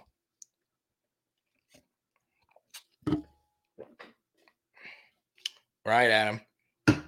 Looks like Adam is tapped out, and I have as well. I don't know if I'm going to be able to squeeze all of this in the audio podcast, but I have to because our guest was awesome. Oh, that's a crazy story. Have you shared this before? Adam says, instead of a super chat, let me give you a crazy story. His freshman year, he tackled Adrian Peterson in high school. I played both ways, QB safety freshman year. And then you move back to Louisiana. Dang, Texas high school football is so big. They flew you out of Palestine to play football. That's crazy. But no, I know Palestine, Texas. I got you. Yeah, I bet you Adrian Peterson was freaky. That's crazy. The craziest thing about Derrick Henry, though, is the fact that he had like 5,000 carries in high school. Like the fact that he's still going out and he's still good after getting 40 carries a game, 40 carries a game, his final 2 games, 40 carries. And then at Yulee in Florida, he got like 20 carries a game in Florida. Could you imagine being like a 5'10" high school kid, knowing you're going to be selling insurance when you get your basic 4-year bachelor degree? Oh, could you think of all the Tuckers and Fletchers trying to tackle him in high school? Dear Lord. That's crazy. Yeah, I think scoring on LeBron would be easier than scoring on Kobe. Kobe is not letting any regular human being get a shot off. LeBron will probably be like, he'll probably laugh it off and take it easy. Kobe will probably punch you in the face if he saw you get past him. He's not gonna let you do that.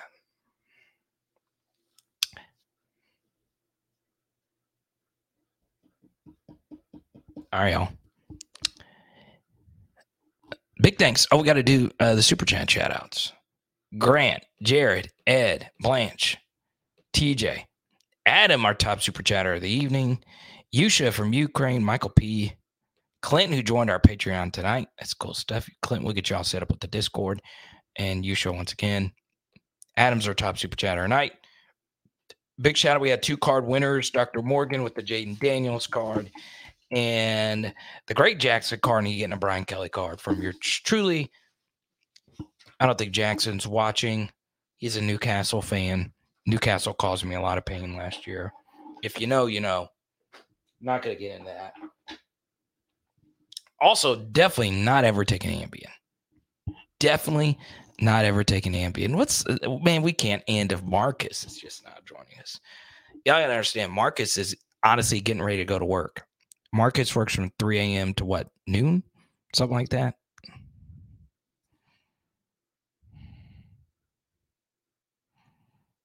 At the 3 games, you already had 7:30. Dude, that'd be freaking. Like, obviously, high school me would go in saying, hell yeah.